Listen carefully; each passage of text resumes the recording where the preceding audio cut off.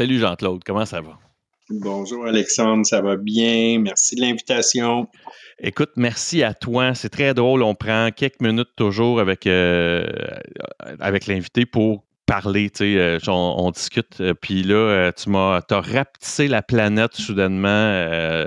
Christy, à être autant de monde, puis à être autant interrelié. Il y a des grandes leçons à tirer. Mais pour ceux qui écoutent, Jean-Claude et moi avons réalisé qu'on avait plus de gens en commun qu'on le pensait. Fait que ça va être un épisode un peu weird où est-ce que je suis déjà shaké par My God, OK, il connaît lui, c'est funky notre affaire. Fait que ben, content que tu fasses partie de ce projet-là. Content aussi que tu aies accepté de venir parce que ça faisait un moment que moi, j'avais vu ton nom, ne serait-ce parce qu'on en parlera, mais tu as été impliqué aussi dans des organisations d'événements autour de l'abstinence et tout. Fait que on en glissera un mot. Mais avant de commencer, depuis presque 2 ans maintenant, je pose la même question de la même façon, qui est où es-tu sur notre belle planète et comment te portes-tu dans cette belle pandémie ces temps-ci?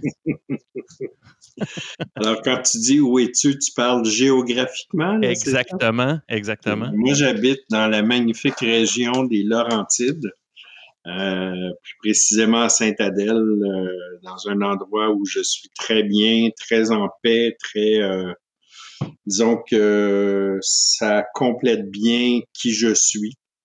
Et je me sens bien dans cet endroit-là. C'est un endroit où j'évolue. Je me sens heureux quand je suis chez moi puis dans mon environnement. J'aime ça. J'ai quitté Montréal avec plaisir. J'étais tanné, le Griffintown, Vieux-Montréal, tout ça. Là, Oui. c'est ça. Et comment je me sens? Ben écoute, disons que j'ai mis des choses en place dans ma vie pour être heureux. Puis la vie s'occupe de me rappeler que malgré tous les malgrés, euh, ça va bien. Ça va bien. Je suis bien. Je suis Oui. à un bon endroit dans mon cœur, dans mon âme.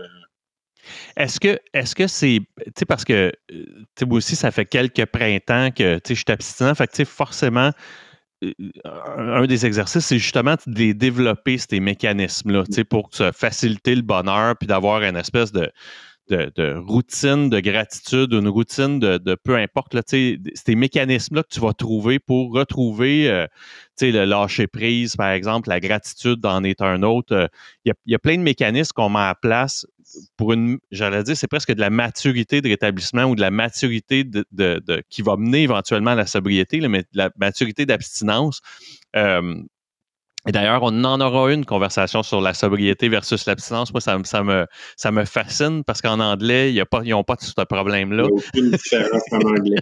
Tu Mais, as mais, absolument euh, raison. mais, puis tu sais, je suis toujours prudent quand j'utilise les deux. Puis pour ceux que ça intéresse, là, vous ferez l'exercice d'aller lire la différence entre les deux. C'est assez intéressant. Euh, à quel point ils ont tenu le coup à travers un événement qui est unique comme celui qu'on vit pour toi dans les 20 derniers mois? Ben écoute, moi j'ai envie de te dire que ben tu le sais, mais je vais le mentionner. Moi, mon rétablissement à la base, puis plus qu'à la base, là, c'est presque à 99%, il est basé sur les suggestions des fraternités anonymes, une en particulier que je fréquente. Et ma fraternité, je, je suis encore, parce que là, on arrive à une nouvelle vague et il faut encore comme on dit en bon québécois, se revirer sur un dixaine. Mais je trouve qu'on a été extraordinaire. La vie s'est occupée de nous, membres de cette fraternité-là, où en dedans d'une semaine, il y avait une quantité de réunions qui étaient disponibles sur Zoom et d'autres plateformes. Puis on avait accès immédiatement à du rétablissement en ligne. Donc, oui, tu sais, en quelque part, c'est sûr, quand tu as connu, en tout cas, moi, j'ai connu les vraies réunions en physique, puis avec la chaleur humaine qu'on retrouve dans nos réunions, mais d'avoir quelque chose sur lequel on pouvait se fier, qui était là, qui fonctionnait bien, puis on a vécu des choses extraordinaires. Moi, moi, je suis quelqu'un, je sais pas si on appellerait ça avoir le bonheur facile, mais j'arrive rapidement à voir les avantages d'une situation. Je reste pas longtemps dans pauvre moi, c'est-tu plate que ça m'arrive. Puis je sais pas si c'est une maturité de rétablissement, mais moi, tout de suite, j'ai des amis que j'aurais pas pu voir dans mon groupe d'appartenance qui ont pu venir fréquenter mon meeting puis qui habitaient à Thetford Mines ou une qui est partie depuis 5 ans qui habite au Mexique. Ben, tous les dimanches matins, elle était dans mon groupe d'appartenance. Donc, tu sais, c'est comme... Puis quand ça a fini, ben là, je m'ennuie d'eux autres parce que je les Bien sûr. voyais.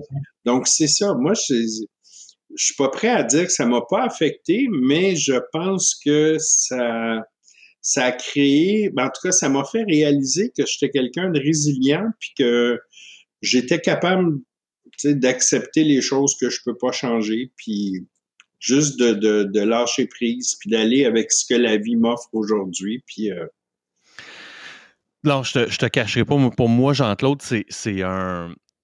Je me fais user le lâcher prise. Tu sais, tu sais, j'essaie de parler beaucoup. Tu sais, j'essaie d'échanger sur cet effet-là que ça a. Tu sais, puis j'ai répété peut-être même trop souvent pour les gens qui écoutent la même anecdote, mais j'ai senti, il y a eu un événement dans un souper à Montréal avec des amis, c'était un anniversaire, puis au retour à ma voiture, il y a eu un semblant ou l'ombre d'un soulagement quand j'étais sur le chemin du retour à ma voiture parce que je savais que je m'en retournais chez moi. C'était très inconscient, là. Tu sais, c'était pas moi qui sentais pas bien pendant le souper ou qui était mal à l'aise, mais puis c'est arrivé un peu dans le temps des fêtes aussi où est-ce que j'étais pas chez nous, tu sais, j'étais ailleurs ou tu sais, puis le retour, là, il y avait comme un côté qui était très, oh, OK, là, je m'en retourne dans mes affaires. Puis j'en parle beaucoup avec ma femme de ça parce que, puis à d'autres, mais j'ai jamais eu l'impression d'être quelqu'un qui avait ça, tu sais, ça, cette espèce de puis là, j'appelle même pas ça de l'angoisse, là, ou de l'anxiété ou autre. C'est juste que je l'ai ressenti, tu sais, puis le fait de le ressentir, j'ai fait, oh my God, OK, moi qui n'ai pas prédisposé à ça, ressens ça. Fait que j'ose même pas imaginer ce que ça peut être pour quelqu'un qui est déjà habité par ces sentiments-là, anxieux ou même nerveux ou paranoïaque. Tu sais, ben pour ces gens-là, ça doit être un cauchemar. Tu sais, ouais. j'ai envie de te dire oui, je comprends, mais c'est drôle parce que ce qui m'habite quand je t'écoute, c'est moi j'ai eu le privilège de en tout cas, je peux dire ce que je faisais dans la vie. Oui, bien sûr, bien sûr. J'étais intervenant dans une maison de thérapie, moi, quand la pandémie est arrivée. Puis, il y a des gens que je fréquente encore aujourd'hui qui ont 1 an et demi d'abstinence et que ça a pris 14 mois avant qu'ils fassent un meeting en personne. Ces gens-là ont accumulé plus d'1 an d'abstinence sans jamais avoir mis les pieds dans une réunion. Donc, même s'il y a une partie de moi qui s'ennuyait de ma gang, du connu, de ce qui a fonctionné depuis des années, j'étais quand même dans la reconnaissance de voir que avec un nouveau véhicule pour transmettre le message qui n'existait pas avant la pandémie, ben on arrive à le transmettre quand même puis à aider des gens. Donc, rapidement, moi, ça fait partie des choses que j'ai arrêté de me battre puis de vouloir contrôler. Puis, regarde, c'est ça, on est pris avec ça, mais qu'est-ce qu'on peut faire avec, justement? Tu me fais penser que une des invitées que j'ai eues, avant que ça devienne virtuel, justement, elle avait seulement 3 semaines de fête. Mm-hmm. Puis, tu sais, la première question que j'ai spontanément posée, c'est t'avais-tu accumulé quelques numéros de téléphone? Mm-hmm. Puis elle m'a dit, ben oui, absolument. Elle dit, j'avais eu le temps. Elle était à Vancouver. Puis elle a dit, ben oui, elle dit, j'avais eu le temps en 3 semaines d'avoir au moins 4-5 numéros de téléphone. Puis, tu sais, de là, elle avait comme son petit réseau. Mm-hmm. Puis, elle continuait à rouler sa bosse là-dedans, tu sais. Mm-hmm. Fait que oui, effectivement. Puis, moi, c'est drôle parce que j'ai eu des creux, peut-être plus des creux de vague. Moi, j'ai trouvé ça bien difficile au début, un meeting Zoom là, pour faire du meeting. J'ai trouvé ça tough, tu sais. Et j'ai eu un autre de mes invités qui est à New York qui me dit, ben moi, je suis parrainé maintenant par quelqu'un de LA parce que, justement, le virtuel me permet de le faire, tu sais. C'est ça. Il y a eu des... Tu sais, c'est ça. Moi, je pense qu'il y a du bon dans tout. Puis il y a des désavantages dans tout. Il y a aucun choix que je fais dans ma vie qui n'a que des avantages et pas d'inconvénients. Donc, il s'agit juste d'être capable de voir ça. Puis... C'est merveilleux. Wow. OK, mais bon, ce projet-là me sert autant que sert les gens qui m'écoutent parce que ça fait plus de 2 ans, presque 3, que je me fais du bien à parler, à échanger avec des gens comme toi, Jean-Claude. Fait que merci beaucoup. Chacun de mes épisodes, je les commence beaucoup de la même façon pour mieux connaître mon invité, c'est-à-dire je te demanderais de reculer un peu de reculer la cassette de l'histoire de ta vie, puis de me ramener à peut-être un des premiers souvenirs que tu as d'un élément marquant, soit par l'utilisation d'une substance par quelqu'un ou ta propre utilisation de substance ou l'influence qui va définir un peu la personne que tu vas devenir ou c'est ça que tu auras à transformer éventuellement plus tard. OK. Ben, moi, je parle pas souvent de consommation. Puis je vais dire pourquoi c'est important. Des fois, je prends pas le temps de le dire. C'est que moi, quand je suis arrivé dans les fraternités, quand j'ai demandé de l'aide, ce que j'ai fait pendant les 10 premiers mois, ça a été d'écouter religieusement les histoires des gens pour pouvoir quitter le meeting en me disant, ben moi, je suis pas comme eux autres. Moi, je consommais pas ça. Moi, je consommais pas à tel endroit. Disons que je cherchais toutes les différences qui allaient nourrir ma maladie pour me dire, ben, ça a bien de l'allure ce qu'ils disent, mais toi, t'es pas pareil. Au-delà de la consommation, Jean-Claude, peux-tu me dire quel genre de garçon t'étais? Ben, tu vois, ça, c'est quelque chose que, comme je te dis, moi, ça, c'est ce que je dis pas, puis pourquoi je le dis pas. Mais en même temps, je vais plus au niveau de mon expérience les premières fois où j'ai consommé. Ce que je dis souvent, mon histoire, ben, si vous l'avez déjà entendu, elle n'a pas changé, c'est la même. Moi, j'ai manqué de rien dans ma vie. Je viens d'une famille extraordinaire, remplie d'amour. Mon père était médecin, j'ai pas manqué d'argent, je suis allé au collège privé, je faisais des sports, j'étais fonctionnel, j'avais une vie sociale, j'étais heureux. Et malgré ça, la première fois où j'ai consommé, ça a fait wow. Je me suis senti, même si je me sentais pas asocial, ben tout d'un coup, je devenais plus sociable. C'était comme plus facile. C'est comme si on venait de me donner un outil qui me facilitait la vie. Mm-hmm. Et c'est ça, moi, ma dépendance.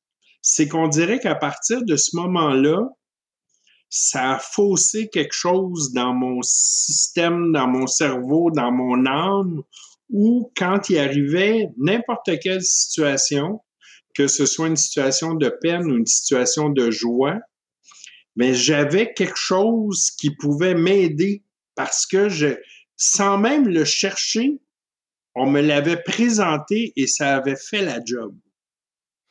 Et moi, c'est ça ma dépendance. Et donc, avec un regard bien, j'allais dire, bien sobre sur quel genre d'enfant tu étais, Mm-hmm. il ressortait pas du lot une carence, ne serait-ce que même un manque de confiance en soi ou Rien de ça, rien de rien. ça. Écoute, moi, ben, en tout cas, je sais pas si ça allait sortir, mais ça va sortir là. Moi, à partir de 14 ans, je savais déjà ce que je voulais faire dans la vie. Moi, le métier de disc jockey, c'était dans mon âme. Donc, moi, d'être en avant d'une gang qui danse, d'avoir de l'attention, du plaisir, je faisais même pas ça pour avoir de l'attention. J'aimais ça et je recevais de l'attention. J'avais une facilité à gérer ça. Le lendemain matin, je redevenais Jean-Claude, je retournais à l'école, j'allais jouer au hockey. Je suis hyper fonctionnel. Mais ça me donnait un petit plus. Et moi, c'est à ça que j'ai accroché. C'est vraiment ma dépendance, elle est là. Et comme je dis souvent, puis bon, après, j'ai fait des études et tout dans le domaine, puis je m'en suis rendu compte, c'est comme si mon évolution d'être humain a arrêté à ce moment-là. Puis, quand j'ai arrêté de consommer, en tout cas, quand j'ai fait mes premières démarches à l'âge de 28 ans, puis que j'ai finalement arrêté à 29, c'est ça qu'il a fallu que je réapprenne. Comment on vit une peine, comment on vit une séparation sans aller chercher cette espèce de béquille-là qui a fait la job longtemps jusqu'à ce que ça fasse plus la job, puis que je continue à essayer de trouver une manière de la faire la job. Tu sais? Puis là, ben, c'est là que j'ai changé. C'est tout ça. Tu sais? Mais c'est important aussi que tu en parles, ça, Jean-Claude, parce qu'il y a des gens pour qui écoutent, qui pensent que pour un alcoolique, un toxicomane, peu importe l'étiquette qu'on va donner à ça, là, que ça, on a eu du fun à consommer. Là. Ben, moi, je dis souvent, puis je travaille dans le domaine de la dépendance, moi, le premier prérequis pour que quelque chose soit dangereux pour moi, dans la perte d'équilibre, parce que c'est ça que j'essaie de maintenir, c'est qu'il faut que j'aime ça. Si j'aime ça, il y a une lumière rouge qui s'allume qui dit « Fais attention ». Puis quand je dis que j'aime ça, que ce soit la crème glacée Häagen-Dazs, que ce soit les chips Miss Vicky, que ce soit la nouvelle femme que j'ai rencontrée dans ma vie, c'est le même danger pour moi. T'sais? Parce que moi, j'ai pas d'équilibre. Quand je trouve quelque chose que j'aime, ben, tu sais, j'avais entendu ça dans un partage, puis j'aime ça. J'ai toujours aimé cette image-là. Ma substance de choix, moi, c'est pas un produit, c'est plus de n'importe quoi. N'importe quoi que j'aime, j'en veux plus. Rapidement, j'ai peur d'en manquer. Je vais perdre la maîtrise de ma vie pour être sûr que j'en manquerai pas, et ainsi de suite. Et c'est le même processus que quand je consommais. Mais c'est drôle, tu parles de ça. J'avais un collègue de travail à qui j'avais expliqué que 2 fois, j'avais mangé trop de bonbons, puis je les avais vomis. Tu sais. Puis j'ai compté l'histoire de la première fois que c'était arrivé, et dans un hasard de temps, mettons la semaine suivante ou 2 semaines après, j'y explique que la fin de semaine dernière, j'ai mangé une autre sorte de bonbon, puis j'étais malade. Tu sais. Et il me regarde et dit « T'imagines, Alex? » Puis lui, c'est quelqu'un qui ne connaissait pas ça. Tu sais. Et t'imagines, Alex, qu'il n'y a pas une semaine, tu me contais que ça t'était déjà arrivé. Ah, mais j'ai dit, by the way, plus qu'une fois. Ça m'est arrivé jeune. Je ne peux plus manger de banane, plus parce que tu me fais penser, mais je ne peux plus aujourd'hui manger de banane parce que je m'étais fait enfant un trop gros sandwich banane et beurre de peanut. Et à ce jour, à 46 ans, je ne suis pas capable de manger une banane. Fait que le beurre de peanut, c'est revenu. Mais les bananes, je me suis brûlé. Et donc, comme dans la boisson, mettons, il y avait des sortes de boissons qu'on dit hey, moi, ça, je peux plus. Je suis allé trop loin. Mais c'est drôle parce que ça touche à tout. Ça touche littéralement à tout. Et je reviens à l'idée que j'ai eu des invités qui m'ont dit dès le premier jour, je savais que je me mettais dans le pétrin parce que il y avait déjà cette lumière-là. Moi, je n'en ai pas eu cette lumière-là. Ça a été seulement plaisant pendant longtemps, jusqu'à temps que ça arrête d'être plaisant. Et c'est devenu... ça a arrêté d'être plaisant presque en périphérie de ce que je consommais. Je dis presque, mais non, en périphérie de ce que je consommais. Parce moi, ça a vraiment été... Écoute, je pense qu'une des phrases, les pires phrases qu'un dépendant peut se dire puis peut croire, parce que c'est vraiment ça le principe, c'est que je peux dire n'importe quoi, je peux dire crosseur, c'est un mot que je peux... Oui, absolument. Bon. Moi, là, la phrase magique de la folie de ma maladie, c'est cette fois-là, ça sera pas pareil. Mhm. C'est la phrase que je me disais à chaque fois de recommencer la même affaire, puis que j'avais eu le même résultat, comme tu me parles de tes bonbons que tu as envie de vomir, là. Moi, et je me croyais. Parce que si je me croyais pas, j'aurais pas été. Mais j'étais C'est ça. assez convaincant pour me croire et vraiment être persuadé sur le coup de dire, ben, ce coup-là, ça sera pas pareil. Ce coup-là, je vais le gérer, je vais le contrôler, et à chaque fois, j'ai échoué. Tu sais. Ça aussi, c'est intéressant, Jean-Claude, parce que faut aussi que les gens comprennent que quand ces gens-là convainquent les gens autour d'eux, Mhm. parents, amis, Mhm. frères, sœurs, cousins, Mhm. ils ont été d'abord capables, fait qu'imaginez leur puissance de conviction, ils ont d'abord et avant tout été capables de se convaincre eux et ils Mais, croient à tu ce sais, qu'ils disent souvent. ouais, mais je travaille beaucoup avec l'entourage aussi, là, dans ma pratique. Puis c'est une des choses que je leur fais réaliser parce que souvent, ils pensent qu'ils ont été bernés, on leur a menti.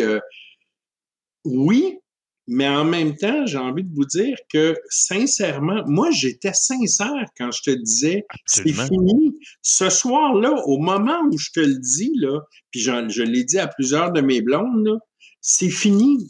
Puis j'étais sincère à cette minute-là, dans le moment présent, là, mais le lendemain matin, je suis ailleurs.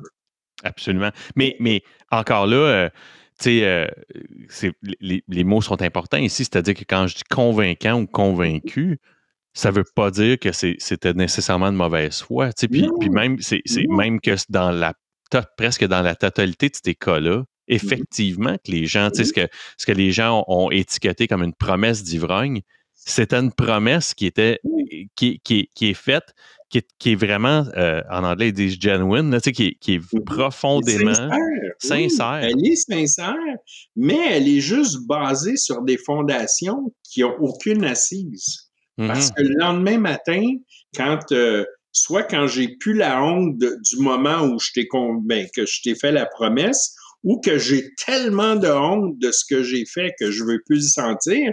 Puis la chose la plus intelligente que je trouve à faire, c'est de recommencer ce qui m'a donné toute cette honte-là la veille, parce que c'est la seule chose qui a déjà fonctionné quand je vivais de la honte pour arrêter ça.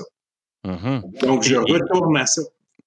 et sinon, c'est drôle, ma femme, avant de me connaître, connaissait des gens. Tu sais, on parlait de Timon tantôt, tu sais, bon, connaissait des gens, dont euh, mon parrain, la personne avec qui j'échange beaucoup, euh, elle connaissait le nom, bon, peu importe. Et on avait un collègue de travail en commun qui, à un moment donné, malgré le fait qu'il, pendant un certain moment, s'abstient, donc devient abstinent, Mhm, devient presque un évangéliste mhm. de ce qu'était Preacher, là. exactement, là, de ce que c'était en disant, tu sais, faut pas que tu crois ce que je dis. Puis, tu sais, puis elle m'expliquait qu'un jour, il rechutera, tu sais, dans leur relation d'amitié. Il va rechuter dans les substances. Et elle dit, il a été tellement convaincant à ce souper-là qu'on a eu ensemble, où ce qui m'a expliqué pourquoi il reprendrait un Mhm, verre, qu'elle dit, j'y croyais. mhm. Fait qu'elle dit, il devait se croire lui aussi, parce que sinon, ça Oui, n'aurait pas fonctionné. non. Et c'est drôle parce que plusieurs années plus tard, ma femme et moi, un qui a été mon patron, a rejeté lui aussi à son tour. Et là, il m'invite à dîner. Ma femme est avec moi. Puis là, pendant toute l'heure du dîner, où ce qu'il boit de grandes pintes, m'explique pourquoi il boit ses pintes, puis pourquoi tout est réglé, tu sais. Puis à la fin du dîner, on sort de table, puis là, on marchait pour retourner à nos voitures ou retourner au travail. Puis ma femme a dit, qu'est-ce que t'en penses, tu sais? Puis j'ai dit, c'était un exposé exceptionnel, tu sais. Je dis, pour qui que ce soit qui connaît pas ce qu'est vraiment une personne atteinte d'obsession et de compulsion avec ces substances-là, aurait bien de la misère à pas le croire dans ce qu'il vient de nous dire pendant une heure, tu sais. Mais en même temps, j'ai envie de te dire que le monde normal qui boive deux, trois pintes, là, ils font pas un exposé sur pourquoi ils boivent. On Ils pourrait n'ont pas commencer à là. justifier, tu sais, c'est là que, tu sais, moi, ma perception aujourd'hui, souvent, puis ça arrive que je vois des gens qui ont fait le choix de retourner consommer, et puis quand ils veulent commencer à me justifier, je dis, regarde, fais donc juste profiter de ce que tu es en train de faire. Moi, tu sais, Absolument. c'est ça. Puis on pourra en glisser un mot là-dessus parce que je pense aussi que le, l'intervention dans l'actif, c'est-à-dire la personne qui consomme puis qui décide, qui prend je dis prendre la décision, là, mais tu sais, effectivement, il faut. Vas-y. C'est tes deux mains qui vont déboucher le breuvage, qui vont faire Oui, c'est un l'acquisition, qui vont choix. acheter. Là, Oui, il y a un choix qui est fait là. oui. Euh, cette décision-là commence et sera prise uniquement par la personne qui va décider d'arrêter. Puis, je vois des parents, des amis, il y a des gens qui m'ont contacté même à travers le podcast pour me dire qu'est-ce que je peux faire pour un puis un autre. Il y a peu à faire. Puis en anglais, ils parlent des enablers. Donc, ce que tu ne veux pas être, c'est un facilitateur pour que la personne creuse encore plus profond son trou, c'est-à-dire en prêtant de l'argent, en offrant un Ouais. toit. C'est super difficile pour les parents. Puis je le sais pour l'avoir vécu, puis pour le vivre, en fait. Là, c'est très, très, très difficile. Mais ça aussi, c'est important pour que les gens comprennent ça, parce qu'il y a beaucoup de parents qui pensent que ils peuvent faire. Aux États-Unis, il y a eu un show très, très intéressant qui était très entertainant pour un bel anglicisme ici, mais Intervention. intervention, où est-ce que.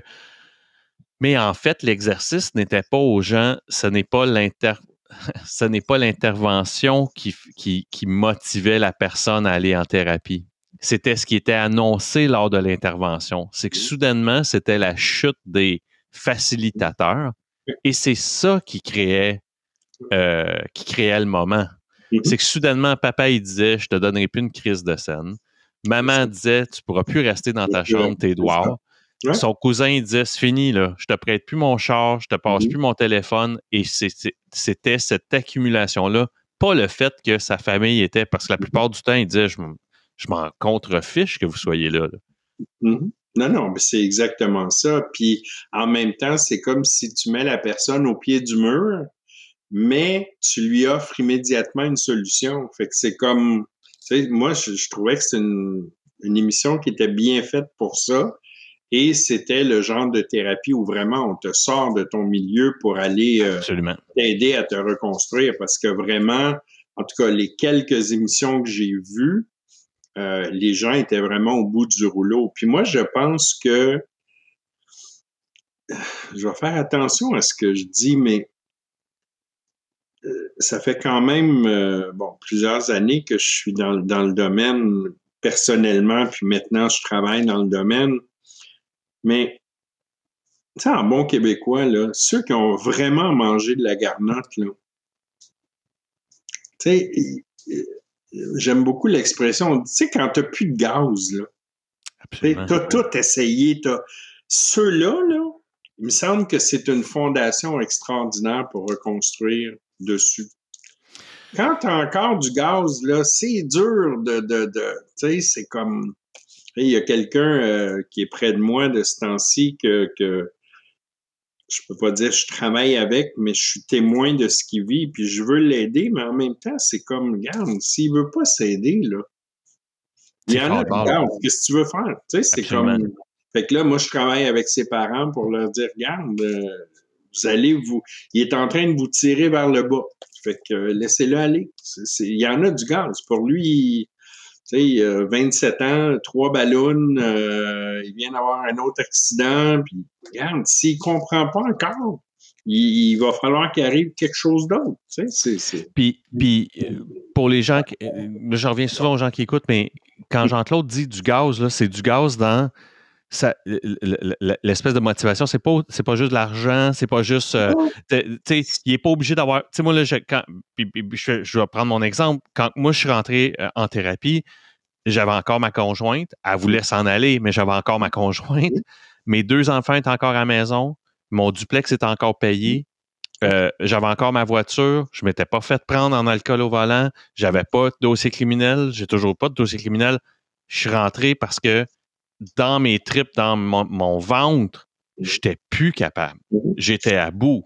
Mais tu sais, quand je dis avoir encore du gaz, là, je vais essayer de le nommer d'une façon différente. C'est que quand tu penses qu'il y a encore quelque chose de positif à aller chercher dans la consommation, je pense que ça serait la meilleure façon de le formuler. Ou que la consommation est la seule réponse, Jean-Claude, aussi.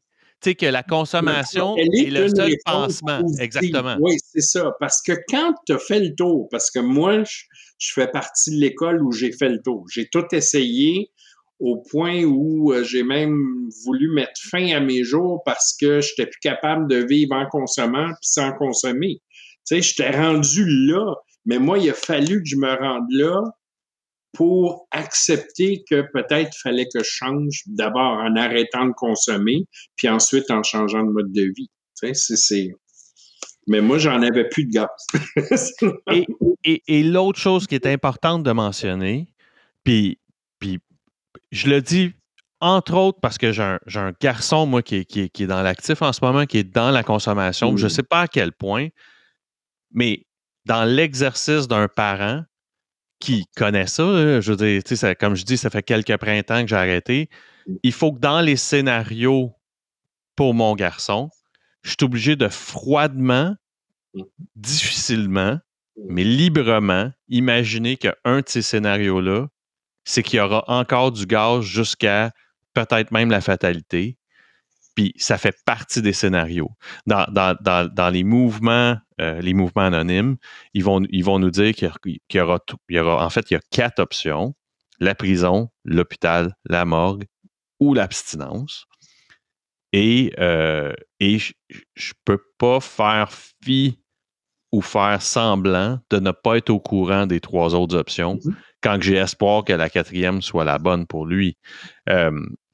Parce que la femme avec qui je suis en ce moment n'est pas la maman, mais elle me dit, je peux pas croire que tu puisses dire ça. Mais je dis, mais c'est la seule façon que, même comme être humain ou comme parent, je me protège émotivement. Puis là, je dis se protéger, c'est pas de devenir sans émotion, mais c'est de regarder les choses telles qu'elles sont. De dire, ben, et pour un parent qui écoute ça, ou pour un frère ou une sœur ou un ami proche, il faut rester conscient que ça reste dans les options. C'est ça. Beaucoup d'appelés, pas beaucoup d'élus. C'est comme ça. On le sait, nous, parce qu'on fréquente des gens, puis on en a vu revenir, repartir. On en a vu en mourir. On en a vu en... Puis, tu sais, de toutes les façons, on en a vu revenir avec des casiers judiciaires, on en a vu revenir avec, tu sais, des maladies graves. C'est quand tu constates ça que tu dis, oh boy, OK, on est une poignée sur les gens, sur la quantité de gens qui sont pris avec ces ennuis-là, avec la toxicomanie, avec l'alcoolisme. On est peu qui peuvent... on parlait de gratitude tantôt, qui peuvent avoir la gratitude de dire, wow, OK, moi, puis je suis pas sorti de l'auberge, là, je veux juste dire que aujourd'hui, ça va bien. Fait que c'est ça. Ouais. Puis j'entends ce que tu dis, puis tu as entièrement raison. Moi, ce que j'ai envie de rajouter à ça, c'est que justement, le travail de l'entourage, conjoint, parent, c'est peut-être, oui, de mettre des limites, puis de dire, bon, moi, je ne paierai plus ton loyer, ça n'a pas de sens, ça t'aide pas, mais de toujours garder une porte ouverte si jamais la personne décide, parce que c'est ça, tu sais, j'écoutais, il y a un documentaire avec Ève Salvaille qui est sorti la semaine passée, puis je l'écoutais, puis il y a le comédien Sylvain Marcel qui disait, dis-moi, il dit, je suis arrivé, là, plus de gaz, et j'ai dit 2 mots, aidez-moi. Tu sais? Fait qu'il faut donner, moi, je pense qu'il faut que la personne, si jamais elle arrive là, Ça qu'elle ait prend une la oreille. certitude que si elle va te dire aidez-moi, tu vas être là. Ça prend une oreille. Oui, Exactement. mais c'est qu'il faut qu'elle sache ça, tu sais, parce que quand il fait noir au bout du tunnel, là, moi, j'ai l'expression que j'aime beaucoup, là, quand il fait noir, pour nous, il fait noir foncé, là, Mm-hmm. Puis, Absolument. moi, ma job dans l'entourage, c'est de leur rappeler que des fois, on va être la seule lumière qu'ils vont voir. Donc, il faut la maintenir allumée, mais en ayant des limites. Puis en Absolument. disant, moi, ça, comme tu as utilisé, j'aime beaucoup le terme anglais enabler, je ne t'aiderai pas à continuer à te détruire. Mais si tu veux prendre soin de toi, je vais toujours être là. Puis ça, Absolument.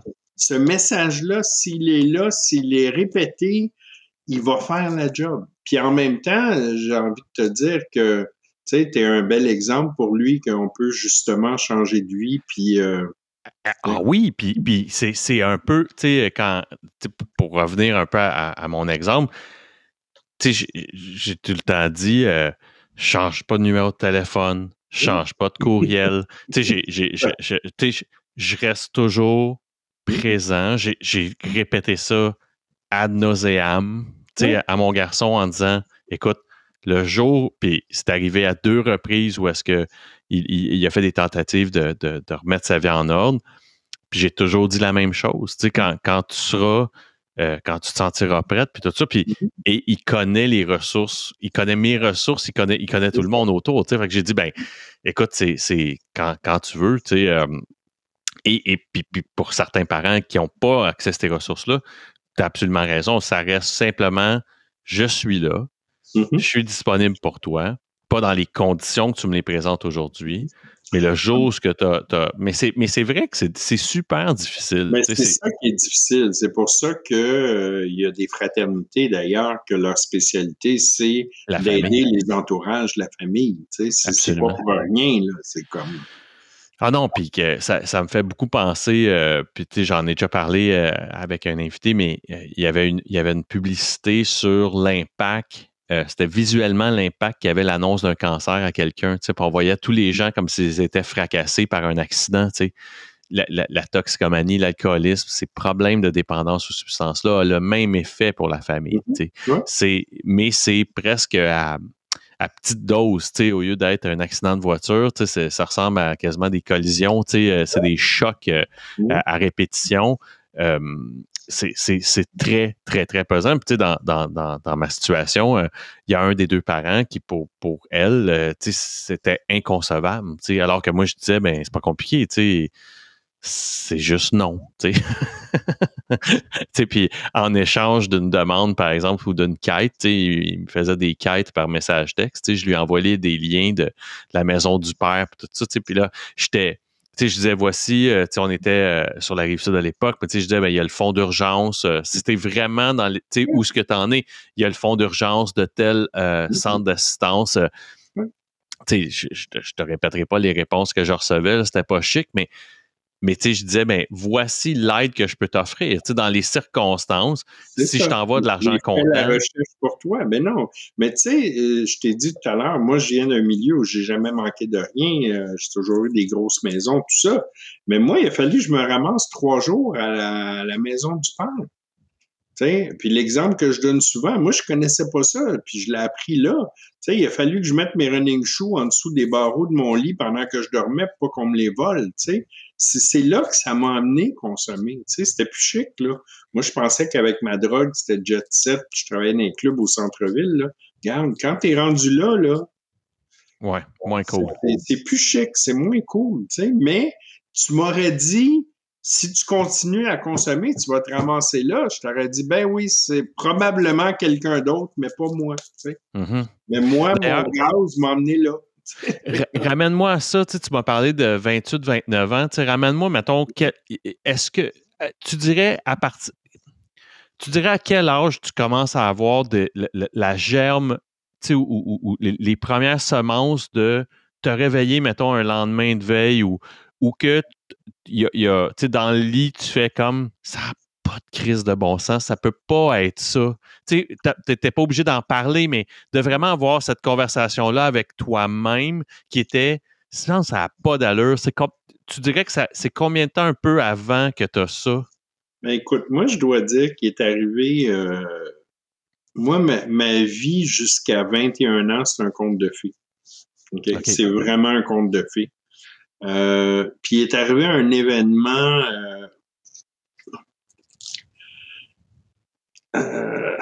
OK, je vais aller là.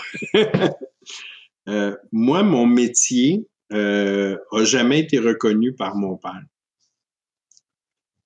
Moi, je travaillais comme DJ. J'ai eu beau aller étudier en radio, télévision pour essayer de donner une certaine crédibilité à mon métier de DJ.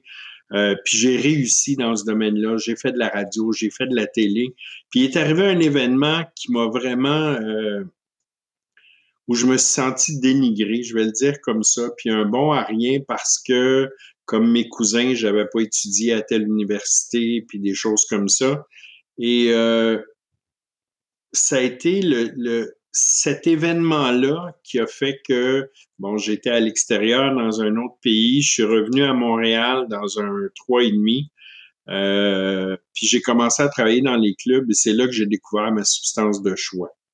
Puis comme je dis souvent quand je partage, moi, la chute a été très rapide. Moi, je suis arrivé, j'ai passé une audition dans un bar, puis on m'a engagé tout de suite, puis ça a donné que j'ai travaillé 41 soirs de suite. Mais non, c'est pas vrai. 41 soirs sur 42. OK? Mais le premier soir, j'ai jamais touché à ma substance de choix. Et le 42e soir, il faut que je rentre travailler pour payer ce que j'ai consommé la veille. Parce que j'ai plus d'argent. T'sais. Moi, ça a commencé comme ça, avec ma substance de choix. Moi, il a vraiment fallu que je rencontre mon iceberg, là, c'est vraiment ça. Là. C'est comme parce que moi, l'alcool, c'était pas un problème pour moi. J'aimais pas l'alcool. Et j'aime encore moins ça maintenant. Mais c'est important que je dise que malgré tout ça, mon choix d'arrêter de consommer tout a été très, très simple parce que ma dernière rechute, je suis parti prendre une bière, puis je suis rentré chez moi 2 semaines après. Donc, pour moi, si j'entrouvre la porte d'un millimètre avec quoi que ce soit, la dernière fois où je l'ai fait, ça m'a amené à ma substance de choix qui fait que je ne suis pas rentré pendant 2 semaines chez moi. Donc, est-ce que, justement, tu parlais de tes 21 ans, ou est-ce que ça, cet événement-là t'affecte beaucoup? Mm-hmm. Est-ce que, justement, pour revenir à la question de cette espèce de feeling-là que... Parce que je dis souvent que c'est pas partagé. Tu dis pas ça à ta blonde, là, que tu t'es levé le lendemain matin et tu fais comme, oh Christ, il me semble que ça marche pas. Ça peut pas être ça, ma vie. Justement, entre tes 21 ans et ce moment-là, ou même ces 28 ans, y a-tu, parce que, évidemment, probablement que ta façon de consommer, clairement, dans ce que tu m'expliques, elle a drastiquement changé. Oui, changé complètement. Ça m'a affecté. J'avais une copine à l'époque, puis en tout cas, si jamais vous avez un chum qui consomme, je vais vous dire exactement ce qu'il faut pas faire. En tout cas, ce qu'il faut pas faire. Moi, dans mon cas, ça m'a aidé en quelque part. C'est qu'à un moment donné, elle voyait que je consommais un peu trop de ma substance de choix. On aime-tu les substances chez vous? Parce que moi, j'ai pas Oui, ben moi, trop. j'ai aucun problème, Mais absolument. moi, c'était la coke. Donc, j'ai commencé à consommer un peu plus de coke, puis beaucoup plus, puis ainsi de suite. Puis, à un moment donné, ma blonde, à l'époque, m'a dit la phrase qu'il faut pas que tu dises à un alcoolique toxicomane, c'est il va falloir que tu choisisses entre la coke et moi. Écoute, ce que toi, tu sais pas, là, c'est que moi, là, je consomme ces breaks parce que t'es là. Fait que moi, si tu me dis ça, là, tu viens de me donner le OK pour te dire, ben désolé, tu vas quitter ma vie que je puisse enfin consommer à mon goût. À la Donc, hauteur, moi, ouais. non, mais écoute, c'est comme moi, les breaks venaient de lâcher quand elle m'a dit ça. Puis en quelque part, tu sais, j'aimerais ça dire que je l'ai fait en macho, là, en disant, ben, va-t'en, en bon québécois, des calices, là. Non, je l'ai fait subtilement. Tu sais, j'avais une petite bouteille que je me suis arrangé qu'elle tombe à terre puis qu'elle la voie alors que je lui avais promis que je consommais plus. Fait que là, c'est elle qui a pris la décision de partir. Fait que là, moi, je pouvais me vendre l'idée que c'est de sa faute si je consomme. Tu sais, c'est tout ça. Dans notre cerveau, là, moi, dans mon cerveau, ça marche pas comme celui des autres personnes normales. Là. Je suis même pas capable d'assumer ce choix-là que je fais. Il faut que j'ai une porte de sortie pour pouvoir dire c'est de ta faute. tu sais. Puis c'est un puzzle de manipulation Ah, même pas. exceptionnel, là. C'est Puis, incroyable, tu sais, puis, comme on disait tout à l'heure, c'est autant au niveau de se crosser, de s'auto-crosser, c'est auto-manipulé aussi. Tu sais, c'est tellement malsain ce qui se passe dans le cerveau d'un dépendant, là, ça n'a pas de sens, là, tu sais. et Puis, c'est un tricot qui est pas nécessairement serré en plus, là, dans le sens que, tu sais, on est bon, mais tu sais, ça a des loose ends, qu'ils disent en anglais, ouais, là, tu as plein de ficelles qui pendent. Puis tu as raison, tu sais, cette espèce de jeu-là, tu sais, moi, je me souviens de m'être exposé beaucoup dans ma consommation. Tu sais, j'avais de la boisson partout, puis moi, je fumais beaucoup, beaucoup, beaucoup de cannabis. Donc là, j'avais du cannabis partout. Et là, soudainement, j'atterris au centre de l'art Cormier, qui est un centre qui parle de réduction de méfaits. Donc, on me promet d'être éventuellement capable de consommer raisonnablement. Je me vends cette idée-là, je la vends aux autres.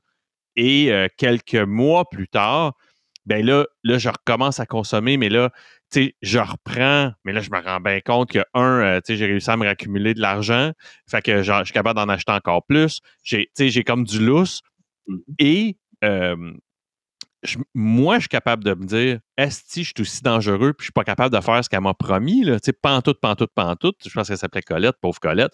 Je n'ai pas été capable de faire ce que Colette me promettait. Et là, je suis passé d'une consommation très présentée ou très exposée à non, non, non, ça va toujours bien. Puis là, d'en avoir caché partout dans la Non. maison. Tu sais, j'en avais dans les classeurs, j'en avais partout, partout, partout. Je parle de boisson, mais j'en avais partout. Puis là, je vais toujours me souvenir, moi, j'ai arrêté en février. Mon père, on travaillait ensemble, mon père et moi à l'époque. Puis il était venu me voir, tu sais, dans le duplex, j'occupais le bachelor pour justement, je travaillais en informatique, puis j'occupais un espace dans le sous-sol. Puis il vient me voir, tu sais. Puis il est debout, moi je suis assis, je suis en train de travailler, puis il est debout, tu sais, puis il dit, puis, tu sais, parce qu'on avait un compte conjoint professionnel ensemble, tu sais. Fait qu'il voyait bien, tu sais. Puis là, moi, j'étais assez tata pour penser qu'il voyait pas, tu sais, les swings dans le compte, tu sais. Puis il dit, puis comment ça va, tu sais. Ah, ça va bien, tu sais. Je dis, crème, je pense que j'ai ça pas mal sous contrôle, tu sais. Mhm. Ce que je sais pas, c'est que ça fait déjà quelques temps que ma conjointe à l'époque, elle menace de crisser son camp. Tu sais, on habite toutes pas loin. Fait que elle va faire des tours, puis elle leur dit, moi, là, c'est plus capable, là, tu sais, c'est assez, puis tu sais, je pars avec les petits, tu sais. Puis là, lui, il est debout, puis il dit, puis, fait que je dis, ah, non, tu sais, tout est beau, ça va super bien, tout est correct, tu sais. Puis là, il fait, ah ouais, ah ouais, ah ouais, ah ouais. Il dit, écoute, il dit, on va laisser le temps des fêtes passer, tu sais, on est au mois de décembre. Il dit, après les fêtes, il dit, faudrait bien qu'on en jase, tu sais. Mon père, c'est une personne exceptionnelle, tu sais, puis il a juste dit ça, tu sais. Puis là, je me souviens, il passe la porte, puis je suis comme, ah, ouais. Tu sais, mais j'étais déjà habité par, j'avais déjà ça en moi, cette espèce de. C'est pour ça que je basculais en psychose parce que je pouvais pas croire que c'était ça.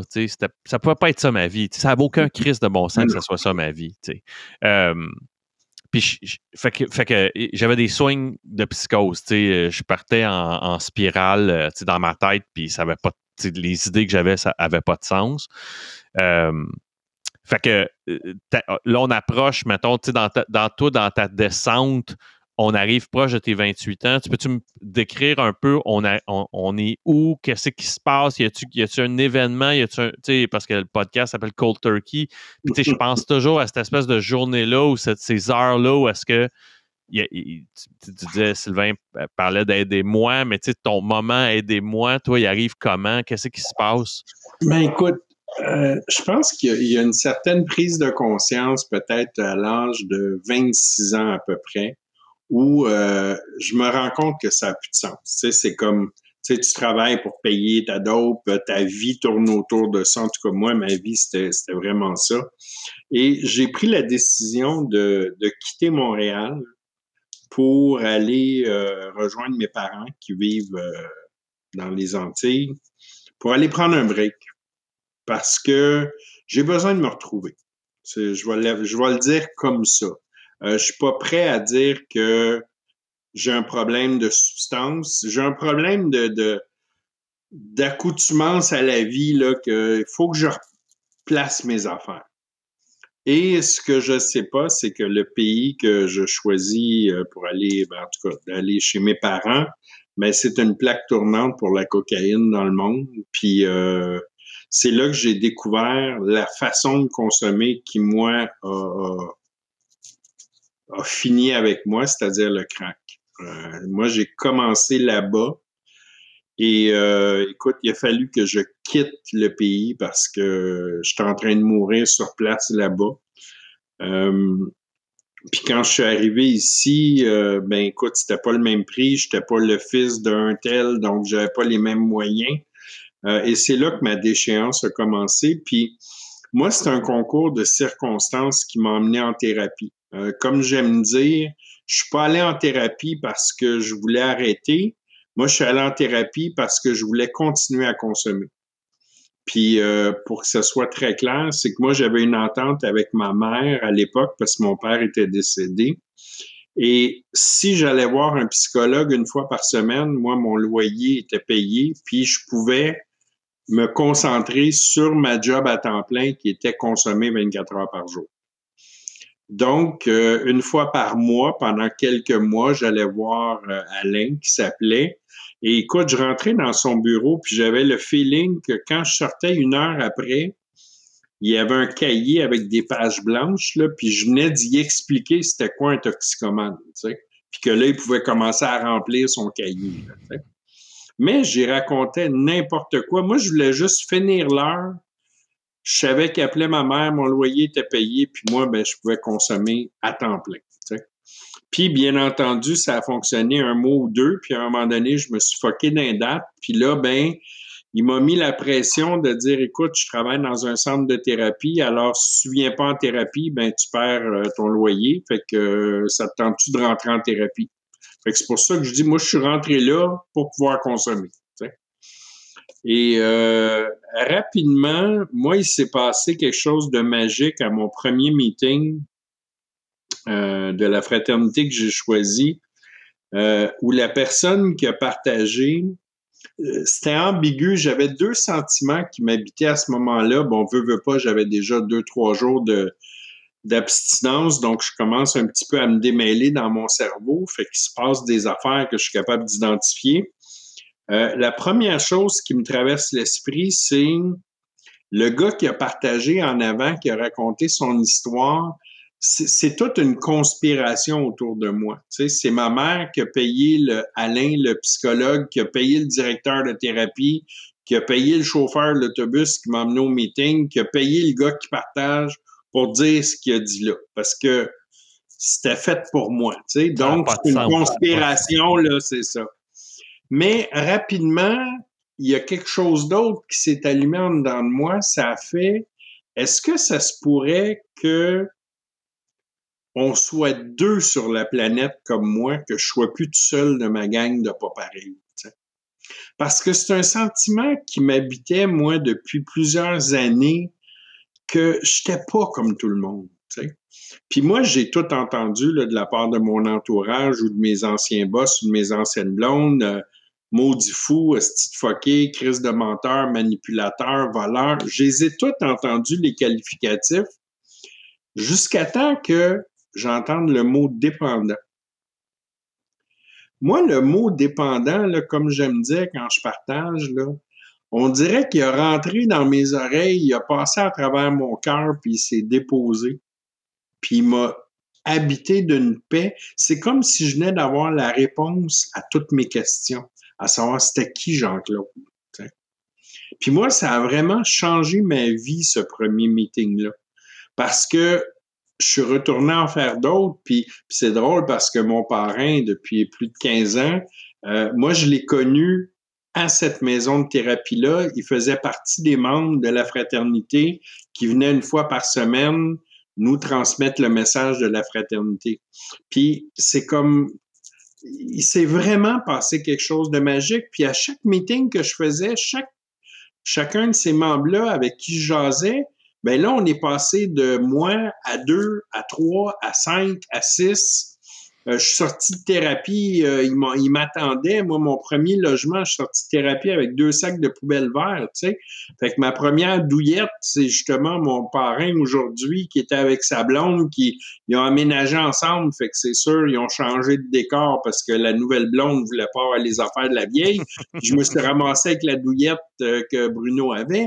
Puis, tu sais, c'est comme mon histoire de rétablissement, moi, elle a commencé à se construire là. Par contre, j'aimerais ça dire que j'ai entendu le message, ma vie a changé, j'ai plus jamais consommé. C'est pas mon histoire à moi. Moi, malgré toutes ces belles affaires-là que je viens de vous dire, moi, ça a pris 24 heures puis j'étais sa rechute en sortant de thérapie. Et ça a été la première de 11 rechutes. Moi, j'ai pris vraiment physiquement 11 porte-clés, là, où je me sentais de plus en plus petit à chaque fois, de plus en plus dans la honte. Puis c'est là que je dis que c'est pour ça que des fois, je nomme pas exactement les choses, mais tu sais, il y a 33 ans, là, parler de crack, c'était pas commun. Tu sais. Puis moi, comme je te disais au début, moi, je me suis identifié à tout ce qui était différent. Tu sais. Puis ça pouvait me justifier de continuer à consommer. Fait que moi, si tu la sniffais, ben, t'étais un gaspilleux, puis c'est normal que la fraternité marche pour toi. Si tu faisais juste boire, puis tu sniffais une fois de temps en temps, ben, regarde, toi, t'en as pas de problème comme moi. Moi, je suis pas pareil. Moi, c'est sûr que ça marchera pas pour moi. Oui, puis à l'autre extrême, si tu te l'injectais, c'est sûr que tu es là, c'est sûr, tu avais d'affaires là, c'est ça. Non, ça, c'est... mais c'est ça. Moi, c'était vraiment ça. Puis, à un moment donné, ça a été tellement loin que je me souviens d'une de mes rechutes où je me souviens physiquement, je me suis assis dans mon lit avec une bonne quantité de poudre, puis j'avais une lame de rasoir, puis c'était clair à partir du moment où je m'installais là qu'à la dernière puff, je m'ouvrais les veines puis ça finissait, tu sais. Parce que j'y croyais plus que ça marcherait pour moi, tu sais. Parce que tu savais que ça marchait pas avec et tu réalisais que ça marchait pas sans. C'est ça. Je suis plus capable de continuer à vivre comme ça. Puis, ben, c'est drôle parce que le sentiment qui m'a habité, je m'en souviens très bien. Moi, je sais pas comment ça se fait, s'ouvrir les veines, là. Puis, ça me tente pas de donner de détails là-dessus, mais en tout cas, je l'ai pas fait de la bonne façon. Puis, ça m'a dégelé tout de suite au moment où j'ai coupé la peau. Puis là, ça a fait, non seulement tu vas être dépendant, mais en plus, tu vas être infirme. Fait que c'est pour ça que j'ai appelé 911 puis que ça n'a pas fonctionné, tu sais. C'est comme, c'est juste pour ça, parce que moi, ce que je retiens de ça, c'est que j'avais vraiment perdu espoir, moi, à ce moment-là, tu sais. Tu sais, avec du recul, Jean-Claude, qu'est-ce que tu n'avais pas vu?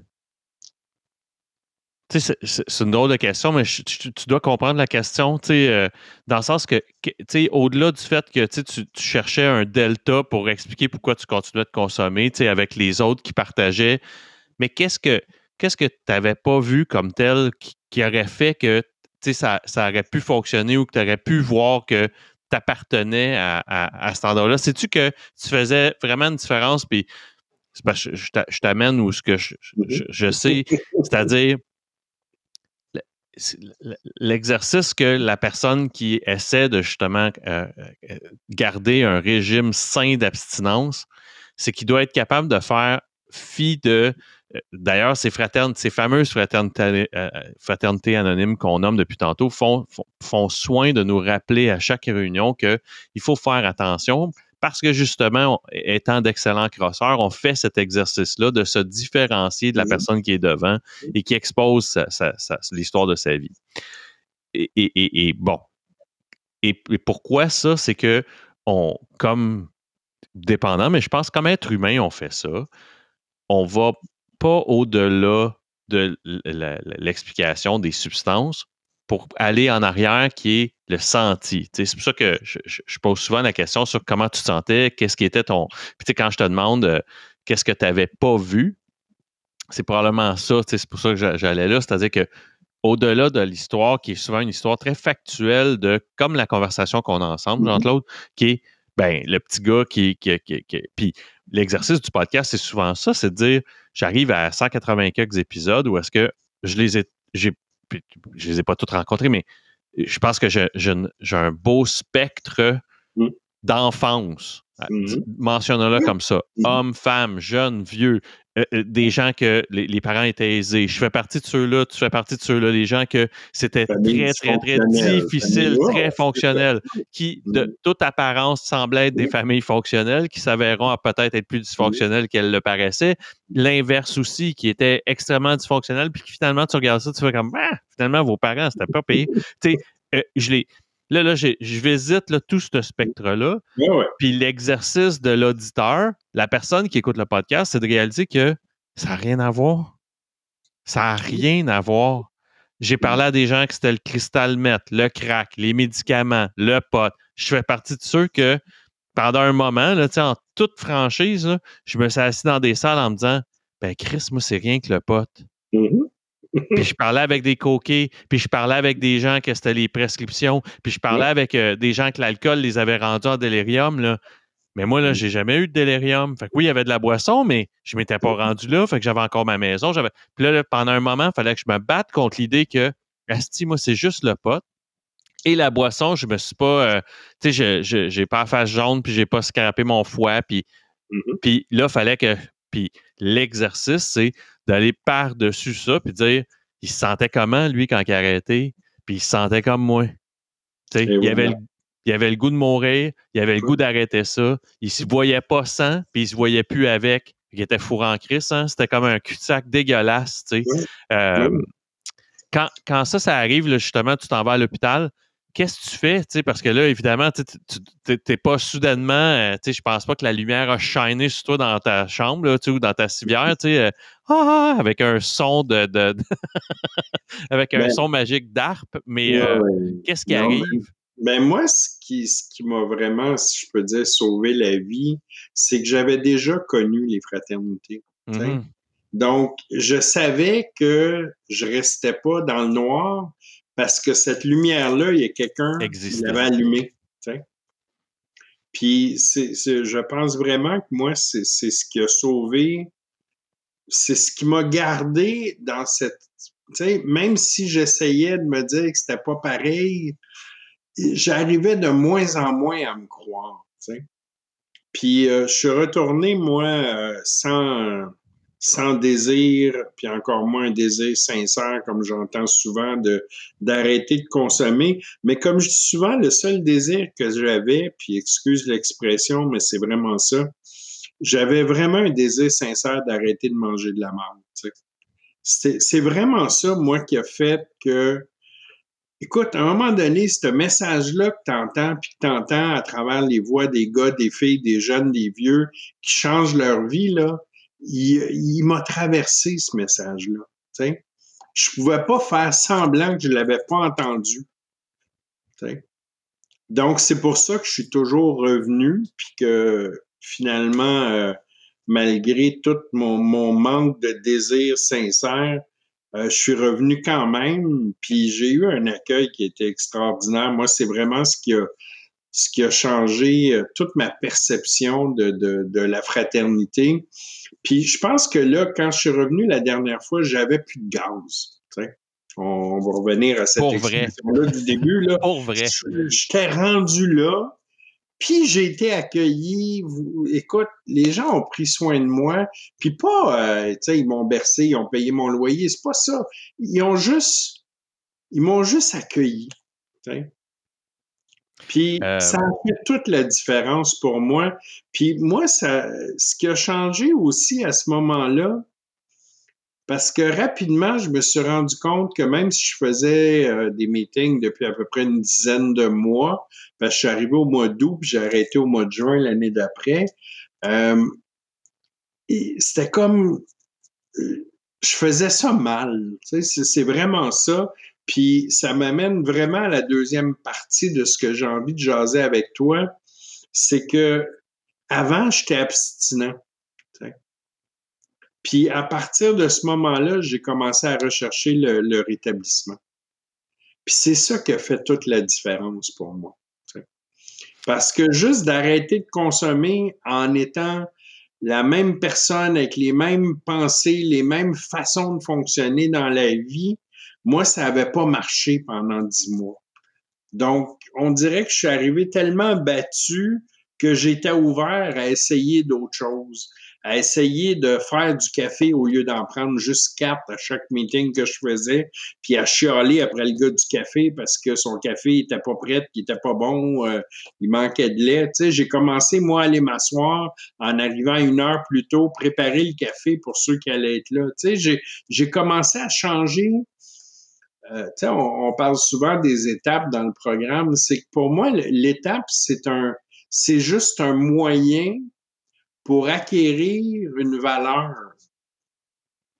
Ou aller retrouver, parce que des fois, je l'avais, cette valeur-là, puis elle faisait plus partie de ma vie. Donc, je suis allé retrouver ces valeurs-là on en parle dans les fraternités, les 3 principales, les 3 primaires, si on veut, c'est l'honnêteté, l'ouverture d'esprit, la bonne volonté. Mais je suis allé chercher la gratitude, je suis allé chercher l'empathie. Ces choses-là ont commencé à faire partie de ma vie, puis j'ai commencé à les intégrer, puis plus je reste dans ce programme-là, puis plus je pratique le mode de vie des 12 étapes, mais c'est encore ça ma solution. C'est encore ça la voie que je suis, puis qui fait que je suis une meilleure personne. Certaines associations anonymes vont parler de travailler les étapes.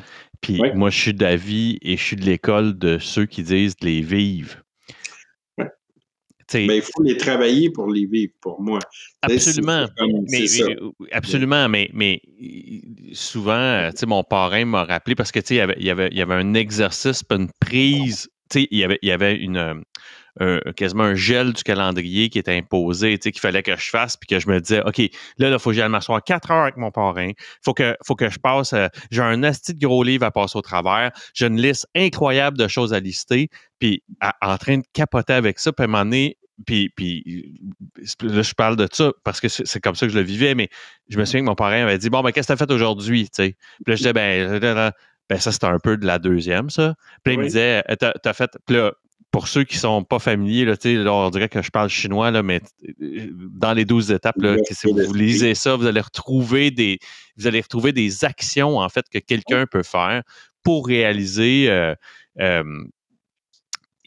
pour justement se rendre compte que quand tu regardes en arrière, tu finis par faire, ben oui, ça c'est un peu de l'inventaire, c'est un peu une prise de conscience de tes défauts, c'est un peu un partage avec l'autre être humain. C'est ça. J'ai entendu une phrase dernièrement, puis ça prend. Pour moi, il y a 2 côtés à ça. Ça va répondre un petit peu à ce que tu dis, mais c'est surtout le principe de ça, c'est que c'est pas parce que j'ai du temps d'abstinence que c'est que ce n'est que ceux qui ont plus de temps que moi qui peuvent m'apprendre quelque chose. La phrase que je vais te répéter, je l'ai apprise de quelqu'un qui a moins de 3 ans d'abstinence. Et c'est une phrase que je répète à peu près à tous mes partages depuis que je l'ai entendue, parce que pour moi, ça illustre très bien c'est quoi le rétablissement pour moi. La plupart mais pas la plupart, en tout cas toutes les réunions de fraternité anonyme que j'ai faites commencent par la prière de sérénité. Et dans ma fraternité, ça se termine par une lecture qui s'appelle Le Juste pour aujourd'hui. Mais la personne, ce qu'elle a dit, c'est que c'est très facile d'être en rétablissement entre la prière de sérénité puis le juste pour aujourd'hui. La job de rétablissement, là, c'est d'être en rétablissement entre le juste pour aujourd'hui puis la prochaine fois que je vais entendre la prière de sérénité. Quand je vais dans la vraie vie de tous les jours, quand j'arrive, j'adore cet exemple-là. Puis pour moi, c'est un exemple qui illustre tellement comment j'applique mon mode de vie partout.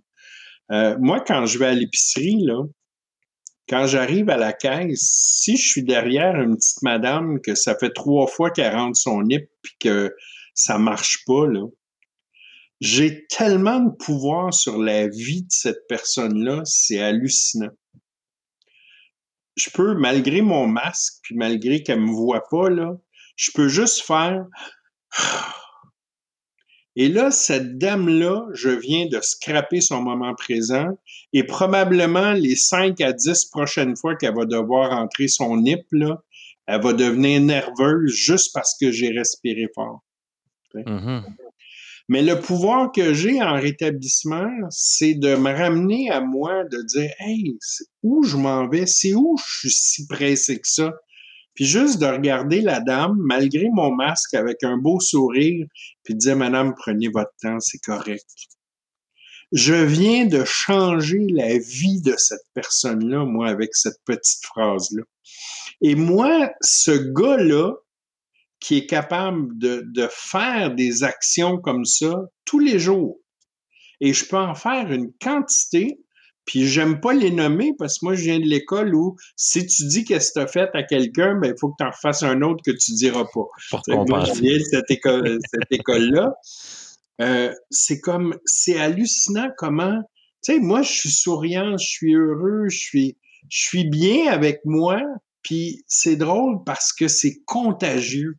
Et plus c'est contagieux, plus j'ai envie de le faire. Ben oui, Je absolument. me couche le soir, moi, puis je dors bien. Je suis heureux. Je suis pas parfait. La vie m'amène des événements où je dois me repositionner, je dois me regarder. Puis ces événements-là, aujourd'hui, je les apprécie. Parce que sinon, je vais penser que je suis rendu quelque part, que je suis. Puis ça fait non. Puis surtout ces jours-ci, ça fait 3 mois qu'il arrive plein de super beaux événements dans ma vie. Puis j'ai besoin de garder les deux pieds sur terre. J'ai besoin de continuer à faire des réunions. J'ai besoin d'humilité. J'ai besoin, tu sais, c'est ça, moi, qui me garde sur la bonne track, si on veut, là, si je peux Absolument. utiliser. Tu sais, Une autre sorte de track, Jean-Claude. une bonne track. Une bonne track. Je veux passer un peu en rafale aussi là, les dernières années, parce que tes premiers amours, tu les as réappliqués après ça. Tu parlais du métier de disc jockey. Après ça, tu l'as servi à la cause, justement, des gens et en périphérie des fraternités, des associations anonymes. Peux-tu me parler de ça?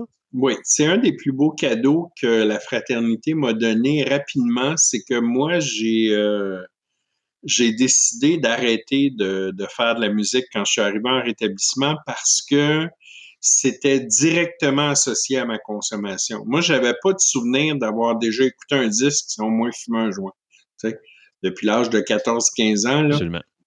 Donc, j'ai changé de métier. Je suis allé travailler en restauration. Et à 1 an d'abstinence environ, il y a un bar sans alcool qui a ouvert à Montréal qui s'appelait l'Antidote. Et il y a quelqu'un qui m'a invité là. Et je suis allé là. Et écoute, toute la clientèle, c'était des gens de toutes les fraternités. Ce qui était magnifique, c'est que c'était sur Saint-Laurent, au coin de Mont-Royal. Donc, même la communauté anglophone était là. Écoute, c'est le bar sans alcool qui a, d'après moi, le plus marché à Montréal. Et j'ai aimé ça. Je me suis senti en sécurité. Puis j'ai demandé à passer une audition. Puis après m'avoir écouté 15 minutes, ben ils m'ont offert la job le vendredi, samedi soir. Et j'ai travaillé là pendant 5 ans. Donc, j'ai retrouvé mon amour de la musique à jeun. Donc ça, j'ai trouvé ça le fun. Et ce qui était bien dans cet espace-là, c'est que le dimanche soir, il y avait une ligue d'impro, donc on pouvait s'amuser sans consommer. Le jeudi soir, il y avait tel autre chose. En tout cas, il y avait plein d'événements qui étaient reliés à ça. Puis ça m'a vraiment fait toucher au plaisir d'avoir du plaisir sans la consommation. Et pour moi, ça a été vraiment quelque chose de déclencheur. Puis en plus, ben j'étais bien payé en rétablissement à faire ce que je voulais. Donc c'était un cocktail qui était parfait pour moi. Et ben rapidement, moi, j'ai redonné ça à la fraternité. Donc, dès qu'il y avait des congrès, je suis rapidement devenu le DJ de cette fraternité-là. À chaque fois qu'il y avait un événement, on me le demandait. Puis, j'ai jamais dit non. Je peux pas dire non à ma fraternité. Ils me sauvent la vie tous les jours. Donc, si je dis non, c'est parce que je suis occupé à faire d'autres choses. Qu'est-ce qui fait que, puis je te pose la question simplement parce que ça me vient à l'esprit, mais qu'est-ce qui fait que, là, évidemment, on va aller à l'exception de la pandémie, là, mais qu'est-ce qui fait que, d'après toi, tu sais, avoir on le sait, là, un loyer commercial, le coin de Saint-Laurent et Mont-Royal, il faut qu'il en rentre en Christie des bouteilles d'eau pour que tu arrives à tes frais. Mais qu'est-ce qui fait que, là, ça c'est quelques années plus tard, aujourd'hui, on a de la difficulté à recréer ça, parce qu'on en a vu monter, tomber, beaucoup, beaucoup. Récemment, elle était avec moi, je l'ai eu comme invité qui avait oh my God, je dis Buddha Bar, là, c'est pas ça, Mindful mais Bar. le Mindful Bar.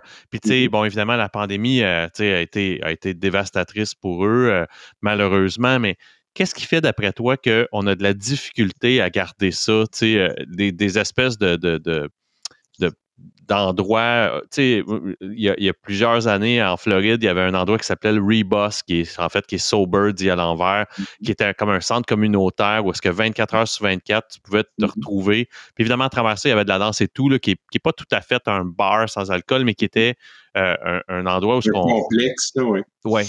Mais écoute, moi, je peux te dire, parce qu'après l'Antidote, moi, j'ai ouvert 2 bars sans alcool, dont le dernier que j'ai fermé à quelques jours près, il y a exactement 11 ans. J'ai fermé le 31 décembre 2011, qui était sur Iberville, au coin de Masson, qui s'appelait l'Anonyme, qui était un espace extraordinaire.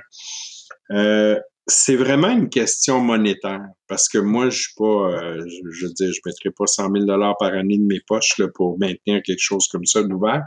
Puis, ce qu'il faut comprendre, c'est que au niveau du loyer, ben c'est pas moins cher qu'un bar, un bar avec alcool. Au niveau assurance, c'est pas moins cher. Le système de son coûte le même prix. Donc, toutes les dépenses sont les mêmes qu'un espace avec alcool. Mais au niveau de l'entrée, il y a une énorme différence. C'est que là, les gens consomment parce qu'ils ont soif. Mm-hmm. Puis à un moment donné, là, quand tu as bu une bouteille d'eau, un café, un Perrier, tu vas peut-être prendre un jus là, après 4 heures, là, mais là, tu n'as plus soif à un moment donné.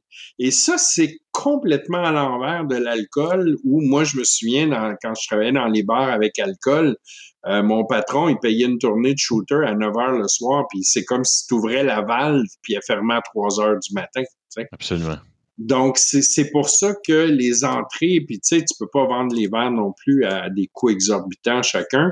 Tu sais, déjà que, en tout cas, on va pas là, c'est pas grave. Mais c'est ça.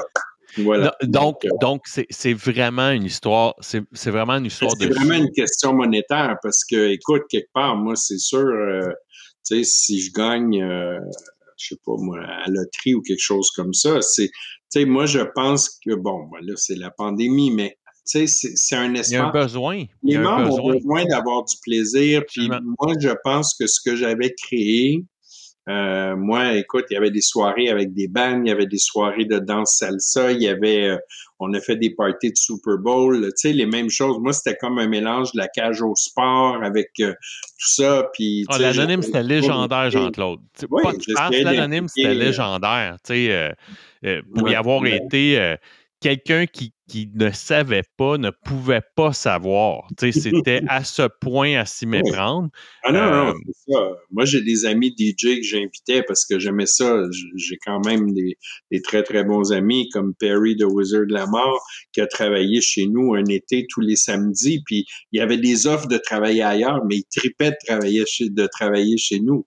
Tu sais, c'était le fun. Puis, tu sais, il y a personne qui vient vomir dans la cabine de DJ. Puis, tu sais, donc c'est ça. Mais, tu sais, c'est une époque pour moi. Puis, regarde, je pense que j'ai fait ce que je peux, puis aujourd'hui, je passe le flambeau à d'autres qui vont avoir d'autres idées, qui vont faire d'autres choses, comme le Mindful Bar.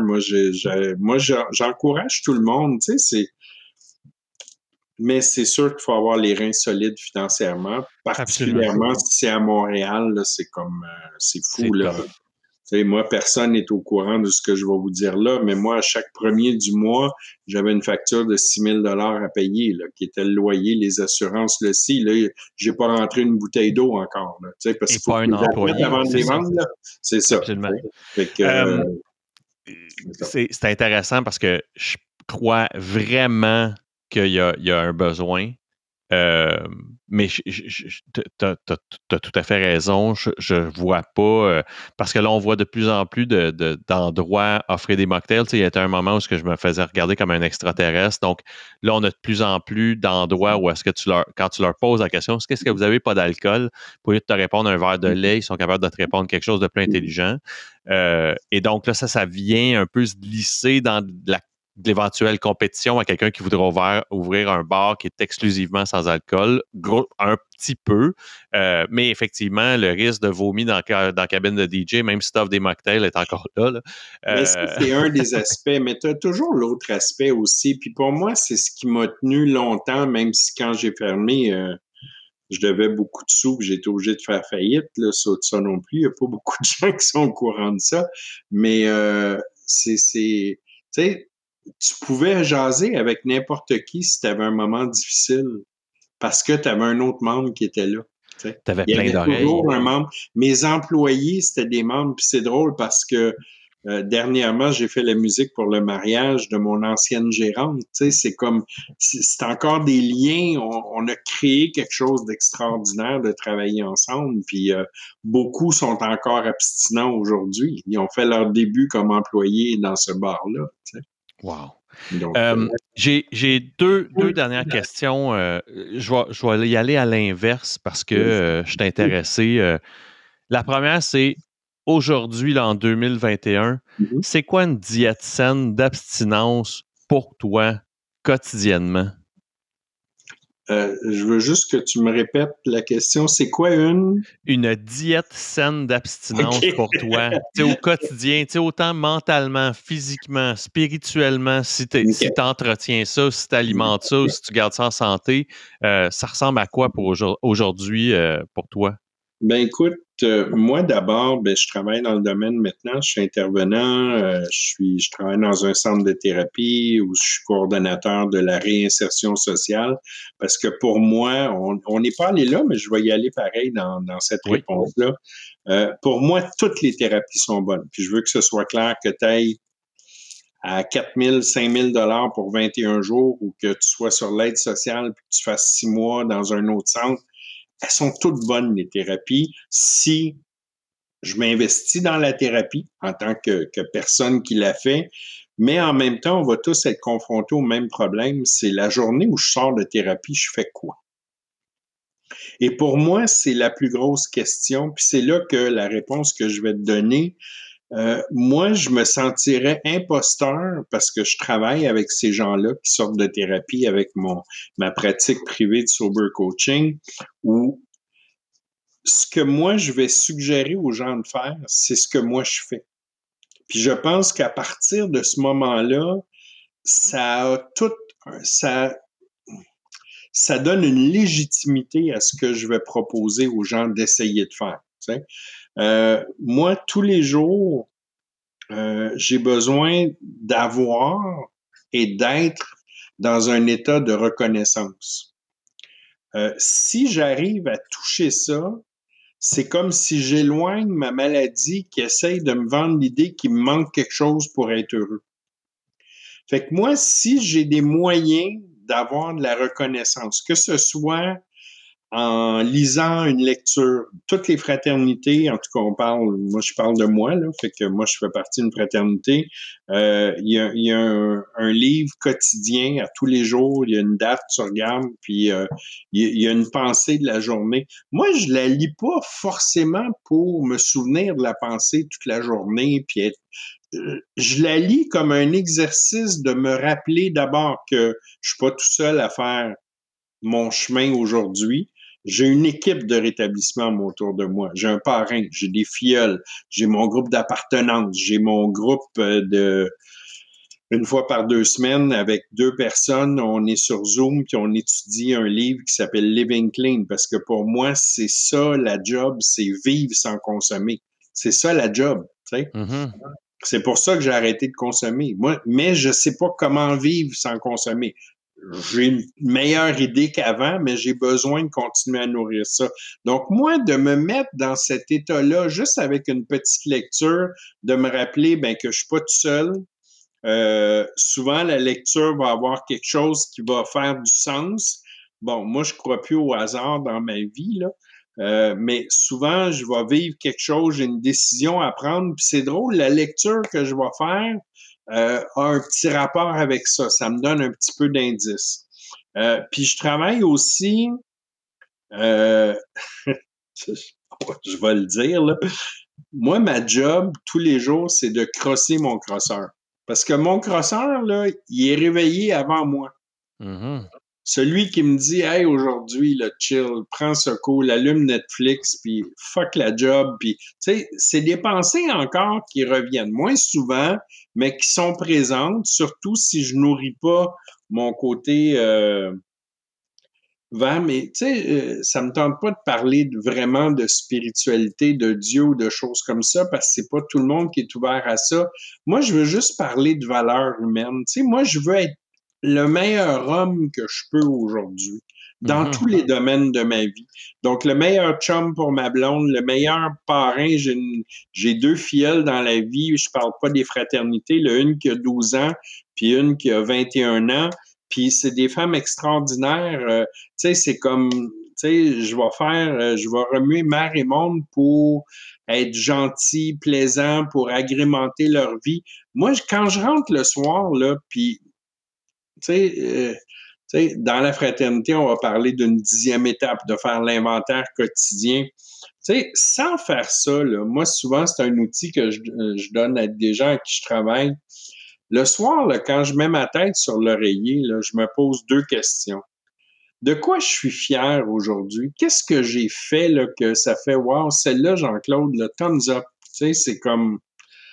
Puis, je me pose aussi la question, c'est où que je l'ai échappé aujourd'hui? Tu sais? Pas pour me taper sans tête comme avant, juste pour avoir une piste de quelque chose que je peux changer demain pour justement me sentir mieux quand je vais me recoucher. Donc, moi, ces outils-là que les fraternités, à travers les 12 étapes, nous proposent, moi, c'est des valeurs que j'essaie de donner. C'est de la valeur ajoutée de Jean-Claude en rétablissement. Tu sais. Puis je les amène partout dans ma vie. Je les amène à mon travail. Je les amène. Tu sais, l'empathie, je peux pas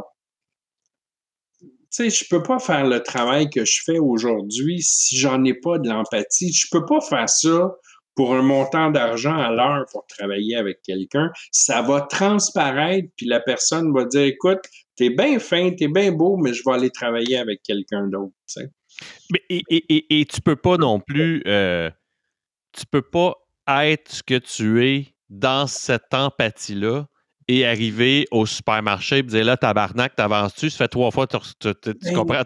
moi, je peux te dire, quand je fais ma 10e le soir, ça pop tout seul. J'ai même pas besoin de fouiller dans ma journée, là, tu sais.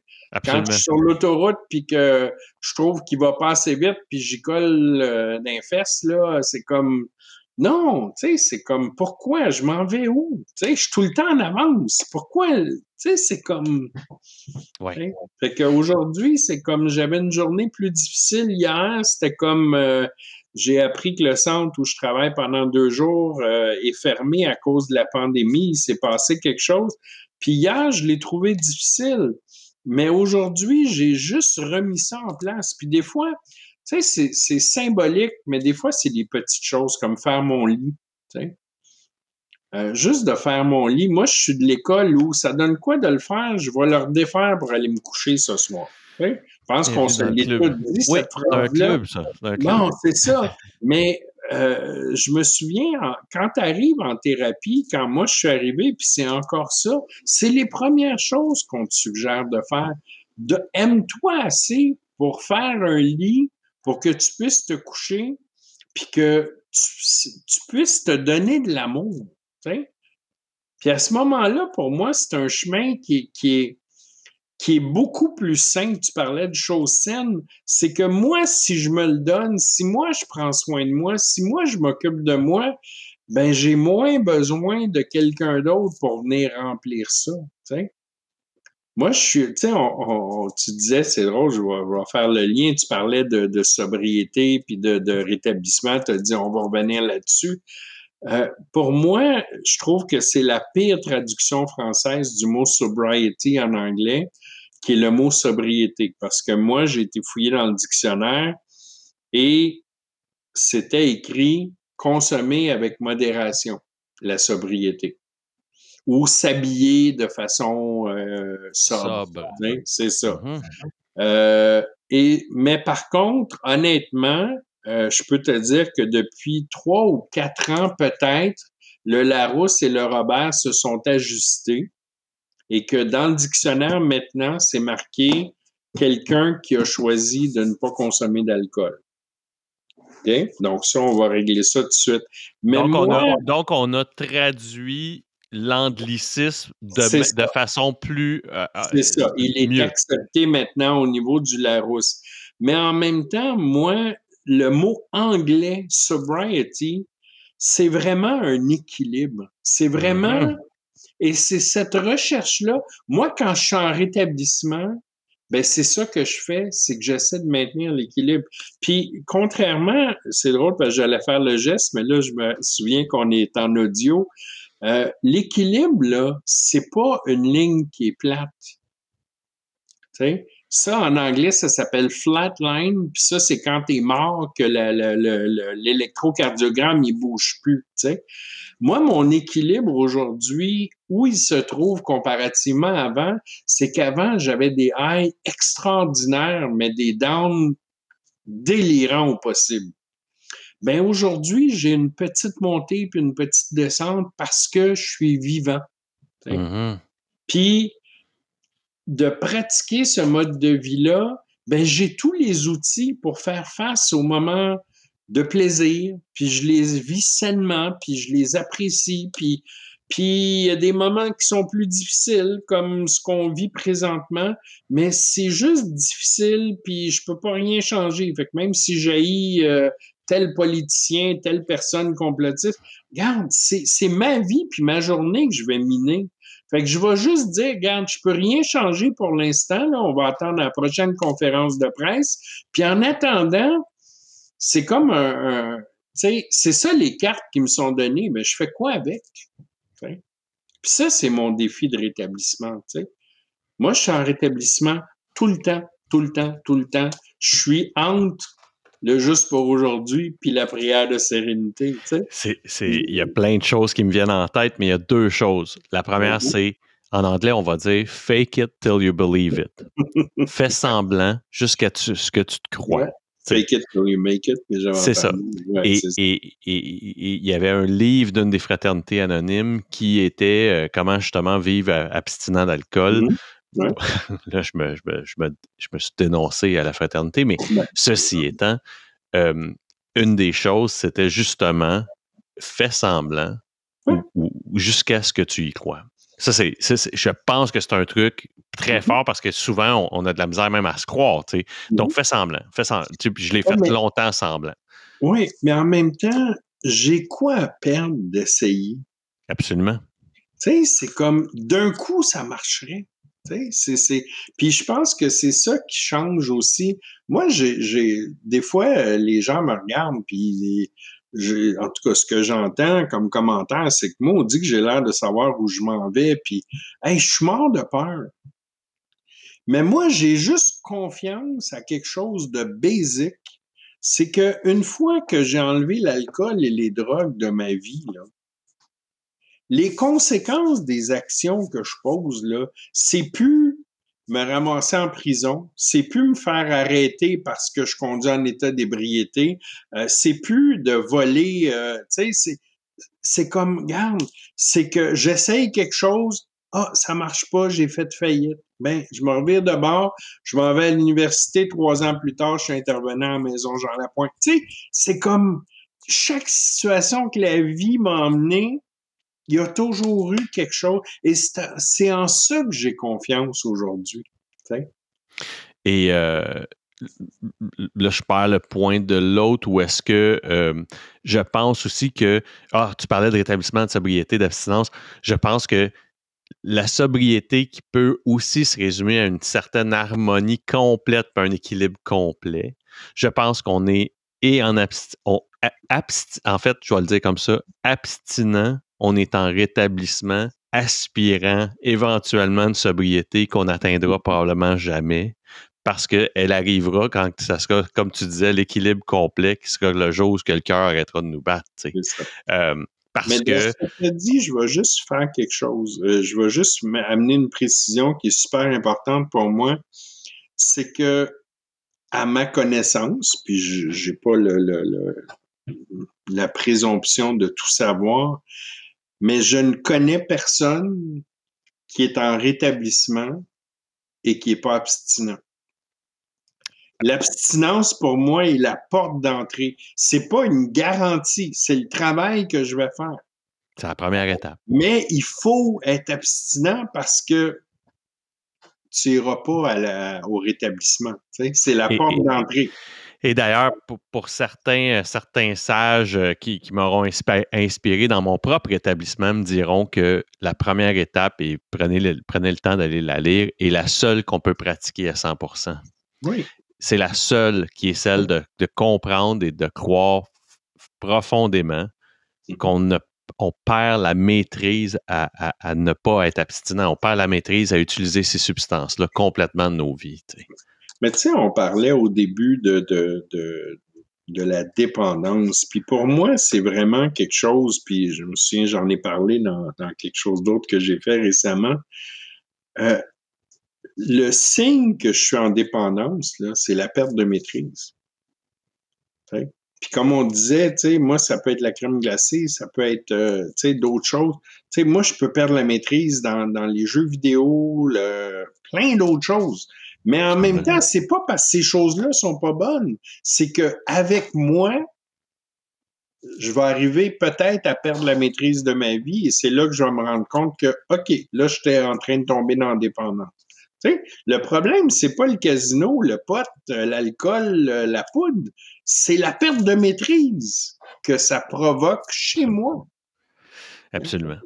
Parce que sinon, chaque personne qui rentre à SAQ, c'est un alcoolique. Ou chaque personne qui rentre... Non! Ben non, ça. absolument. Puis comme tu le dis, c'est que, c'est... Puis là, j'exagère ou je caricature, mais si tu manges des pinottes à te rendre malade ou à conspirer dans ta tête à comment tu vas aller en voler à ton voisin parce que tu en manques, c'est là que tu as un problème. Et voilà, la perte de maîtrise. Exactement. En terminant, Jean-Claude, tu as parlé de quelques projets, tu as parlé aussi du travail que tu occupais puis les responsabilités que tu avais ces temps-ci. Je sais que vous vous êtes engagé, toi et une belle équipe, dans un projet qui est super cool puis qui est voisin au mien, qui est un projet qui s'appelle Grain d'espoir. Grain d'espoir, c'est aussi le nom du balado, du podcast. Tu me parlais un peu de ça, un peu, c'est un véhicule évidemment hyper intéressant, puis je sais que tu m'as parlé un peu avant le début du podcast que tu veux pas te faire le porte-parole, mais je veux juste que tu me parles un peu de ton implication dans ce projet-là, puis comment tu vois ça, ce médium-là. OK. Ben écoute, moi, je ne connaissais pas du tout le monde des podcasts et c'est deux personnes que je peux nommer. Absolument, Okay. absolument. C'est deux anciens résidents des maisons Pelado où je travaillais, qui sont Angelo Rubino et Marie-Pierre Morin, qui m'ont contacté pour faire partie de ce programme-là, où je suis un peu comme je suis l'intervenant de service, si on veut. Je suis la personne qui amène une certaine bon, c'est d'après eux, là, pas d'après moi, une certaine crédibilité parce qu'eux ont respectivement 1 an et demi et 3 ans d'abstinence, je pense. Si je me trompe pas, excuse-moi, Angelo, si je me trompe. Donc, ils voulaient avoir quelqu'un qui avait un peu d'expérience au niveau du traitement de la maladie, si on veut. Et l'idée derrière ça, c'est que ils voulaient lever des fonds pour pouvoir, parce que eux, quand ils ont fait leur thérapie, ben, ils viennent d'un milieu où ils avaient des sous pour payer 4-5 000 $ pour aller en thérapie. Et ils veulent, en tout cas, ils voulaient créer un fonds qui allait être distribué à travers 3 maisons de thérapie qui, elle, allait pouvoir choisir des personnes à qui elle allait payer leur thérapie avec cet argent-là. Donc, comment ça fonctionne? Ben, il y a une symbolique de café dans les fraternités parce que dès que tu rentres dans un meeting, ben, d'abord, on t'offre un café. Mais plus loin que ça, si on a un ami qui file pas, là, puis qui ose nous dire « Hey, je file pas, t'as-tu le goût de jaser? » On va dire « Ah ouais, viens-t'en, viens prendre un café. » Tu sais, il y a une belle symbolique derrière ça. Donc, il y a un mélange de café qui a été fait spécialement pour nous par la compagnie Brossard Café, qui est québécoise. Tu sais, on a vraiment fait, tout ça est fait, comme on dit en bon québécois, in-house. C'est vraiment une petite gang qui ont décidé de faire ça. Puis on fait un podcast par mois. Donc présentement, il y a eu le podcast de présentation. Il y en a un qui est sorti avec comme thème la rechute et comment passer les fêtes sans consommer. Puis là, on a tourné dimanche dernier le prochain. Puis je vais vous annoncer une primeur. Ça va être le plaisir en rétablissement avec une autre invitée que tu as déjà eue d'ailleurs, Eve Salvin.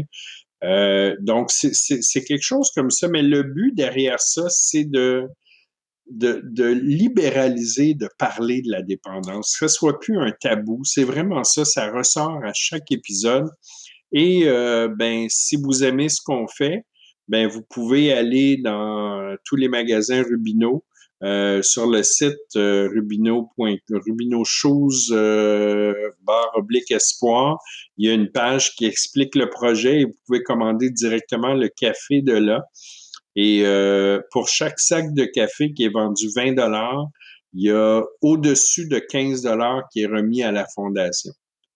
Et je peux vous dire que dans les prochains jours, on va vous annoncer qu'on dépasse un certain montant. Là, je ne veux pas le dévoiler, mais puis on a choisi 3 organismes, 3 maisons de thérapie.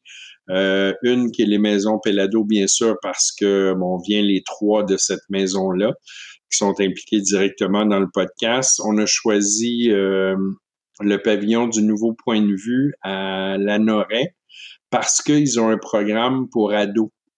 Donc, en plus d'avoir adultes, ils ont un programme pour ados et on trouvait ça important parce que la dépendance, ben, il n'y a pas d'âge pour ça. Et comme on voulait pas que ça reste un projet qui soit montréalais ou les environs, ben on a décidé de choisir une autre maison de thérapie de Québec qui s'appelle Le Rucher. Donc, c'est les 3 organismes qui vont recevoir les fonds qu'on ramasse avec ça. Donc, c'est des super beaux podcasts comme toi, mais nous, on a la version audio puis on a la version vidéo aussi. Puis merci beaucoup de me permettre d'en parler. Puis vous êtes privilégié, Jean-Claude, on en a parlé avant de commencer. Vous avez quelqu'un qui est responsable au montage, Francis Parent-Valiquette, je ne me trompe pas, qui est quelqu'un qui est dans ce domaine-là depuis longtemps, qui maîtrise cet art-là, puis vous êtes privilégié, vous êtes chanceux, vraiment, c'est un Christy de beau cadeau que vous avez eu. Puis je le dis vraiment, là, moi, je suis un fan. On est une petite communauté dans la francophonie qui essayons, ou qui se sont donné un peu cette mission-là d'évangéliser, pas d'évangéliser, de libéraliser, comme tu disais, mais d'évangéliser, c'est parce que les gens oui, puis d'en parler, puis d'être à l'aise de parler de ça. Moi, quand j'ai commencé, on était très peu, là, on est peu. Mais moi, pour moi, c'est non seulement un plaisir, mais je vous trouve, je trouve ça vraiment cool que justement Francis ait décidé d'embarquer. Je trouve ça vraiment cool que ce soit des gens qui ont une certaine reconnaissance, même que ce soit des personnalités, des figures publiques qui peuvent justement mousser des écoutes, qui peuvent mousser des visionnements. Et votre projet du café, j'encourage tout le monde, tout le monde boit du café ou presque tout le monde boit du café. Ben, Christy, ça coûte pas plus cher qu'un kilo de bon café. Ben, allez-y, c'est un geste qui peut paraître banal, mais qui est loin de l'être pour les centres qui vont bénéficier de ces fonds-là et de ces dons-là. Et puis, oui, tout à fait. Puis, moi, pour avoir écouté ce premier épisode-là, chapeau, c'est c'est une Christie de belle, c'est un beau projet dans lequel tu t'es embarqué, Jean-Claude, puis le reste de l'équipe, là, moi, je trouve ça génial, tu sais. Fait que j'encourage tout le monde. Grain d'espoir, vous allez le trouver un peu partout. Sur YouTube, faites juste Angel, faire Grain d'espoir, puis vous allez voir les 2 vidéos qu'on a, absolument. c'est ça. Puis Angelo Rubino est impliqué aussi dans un autre projet. Tu sais, je vous encourage à aller voir tout ce qu'il fait. La mentalité derrière est sensiblement la même. Il y a un dénominateur commun qui est d'aider l'autre. Puis, tu sais, allez-y. Tu sais, moi, c'est quelque chose qui me... Tu sais, je suis allumé toujours, je suis préoccupé par l'autre. Tu sais, quand je dis l'autre, là, c'est l'autre être humain. Tu sais, je t'en parlais au début du podcast. Tu sais, dans le contexte de la pandémie, j'ai souvent des pensées pour d'autres gens qui peuvent être affligés de problèmes. Mais c'est évident que, tu sais, dans le contexte de Grain d'espoir, et je pense l'autre, c'est un café Cangelo, qui est son autre projet. Ben, dans ces deux projets-là, il y a le souci de l'autre être humain. Ben, let's go all in. Tu sais, et sur ça, Jean-Claude, Christian n'a pas non seulement dépassé le temps de façon démesurée et même un peu gênante de ma part. Et si ce n'était pas de notre demi-heure passée ensemble à se rappeler que, en fait, à m'apprendre qu'on avait tellement de gens en commun, ça m'a déstabilisé. Je te remercie énormément du temps que tu as pris ce soir pour enregistrer ça. Moi, ce projet-là, là, tu sais, j'ai décidé de ramener ça.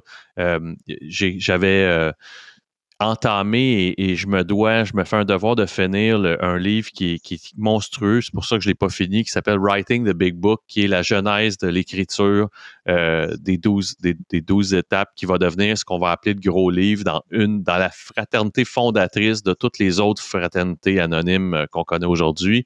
Et dans ce livre-là, moi, ce dans quoi ça m'a réconforté et rassuré, c'est que à la base, il y a deux êtres humains qui se sont assis ensemble et qui, en échangeant comment ils se sentaient, réalisaient que l'envie de boire, dans leur cas, les avait C'est ça. quittés. Tout simplement. C'est juste ça. Et C'est simple comme ça. c'est juste C'est ça. simple.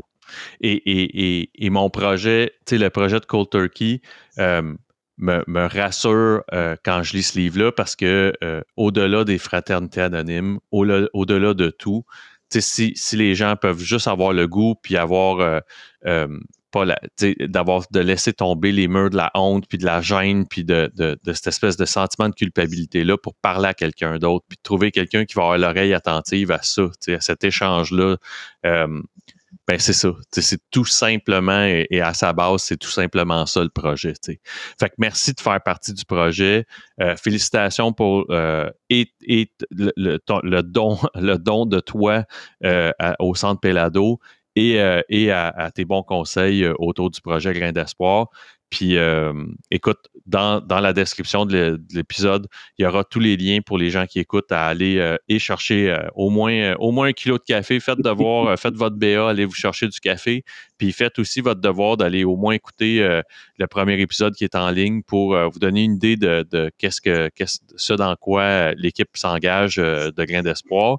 Puis, merci encore. Tu sais, vraiment, ça a été une Christie de maudit beau temps que j'ai passé avec toi. Puis, j'encourage tout le monde à faire connaissance de Jean-Claude. Tu sais, moi, je savais qui tu étais parce que justement, je savais que tu étais derrière tu sais, le centre anonyme que je dois avoir visité 1 ou 2 fois, mais c'était comme un monument, tu sais, une espèce de monument légendaire. Mais là, je connais Jean-Claude, le gars, puis je suis super content d'avoir fait connaissance de Jean-Claude, l'être humain. Fait que merci beaucoup de ton temps. Merci beaucoup de l'invitation, puis félicitations pour ton projet. Et longue vie à ce projet-là, parce que plus on en parle, plus ça va aider des gens. Puis, tu sais, c'est comme nous, si ça aide des gens à en parler, mais ça nous aide, nous, à continuer. Puis, c'est une roue qui tourne. Absolument. Fait que merci beaucoup. On lâche pas. Merci. Salut.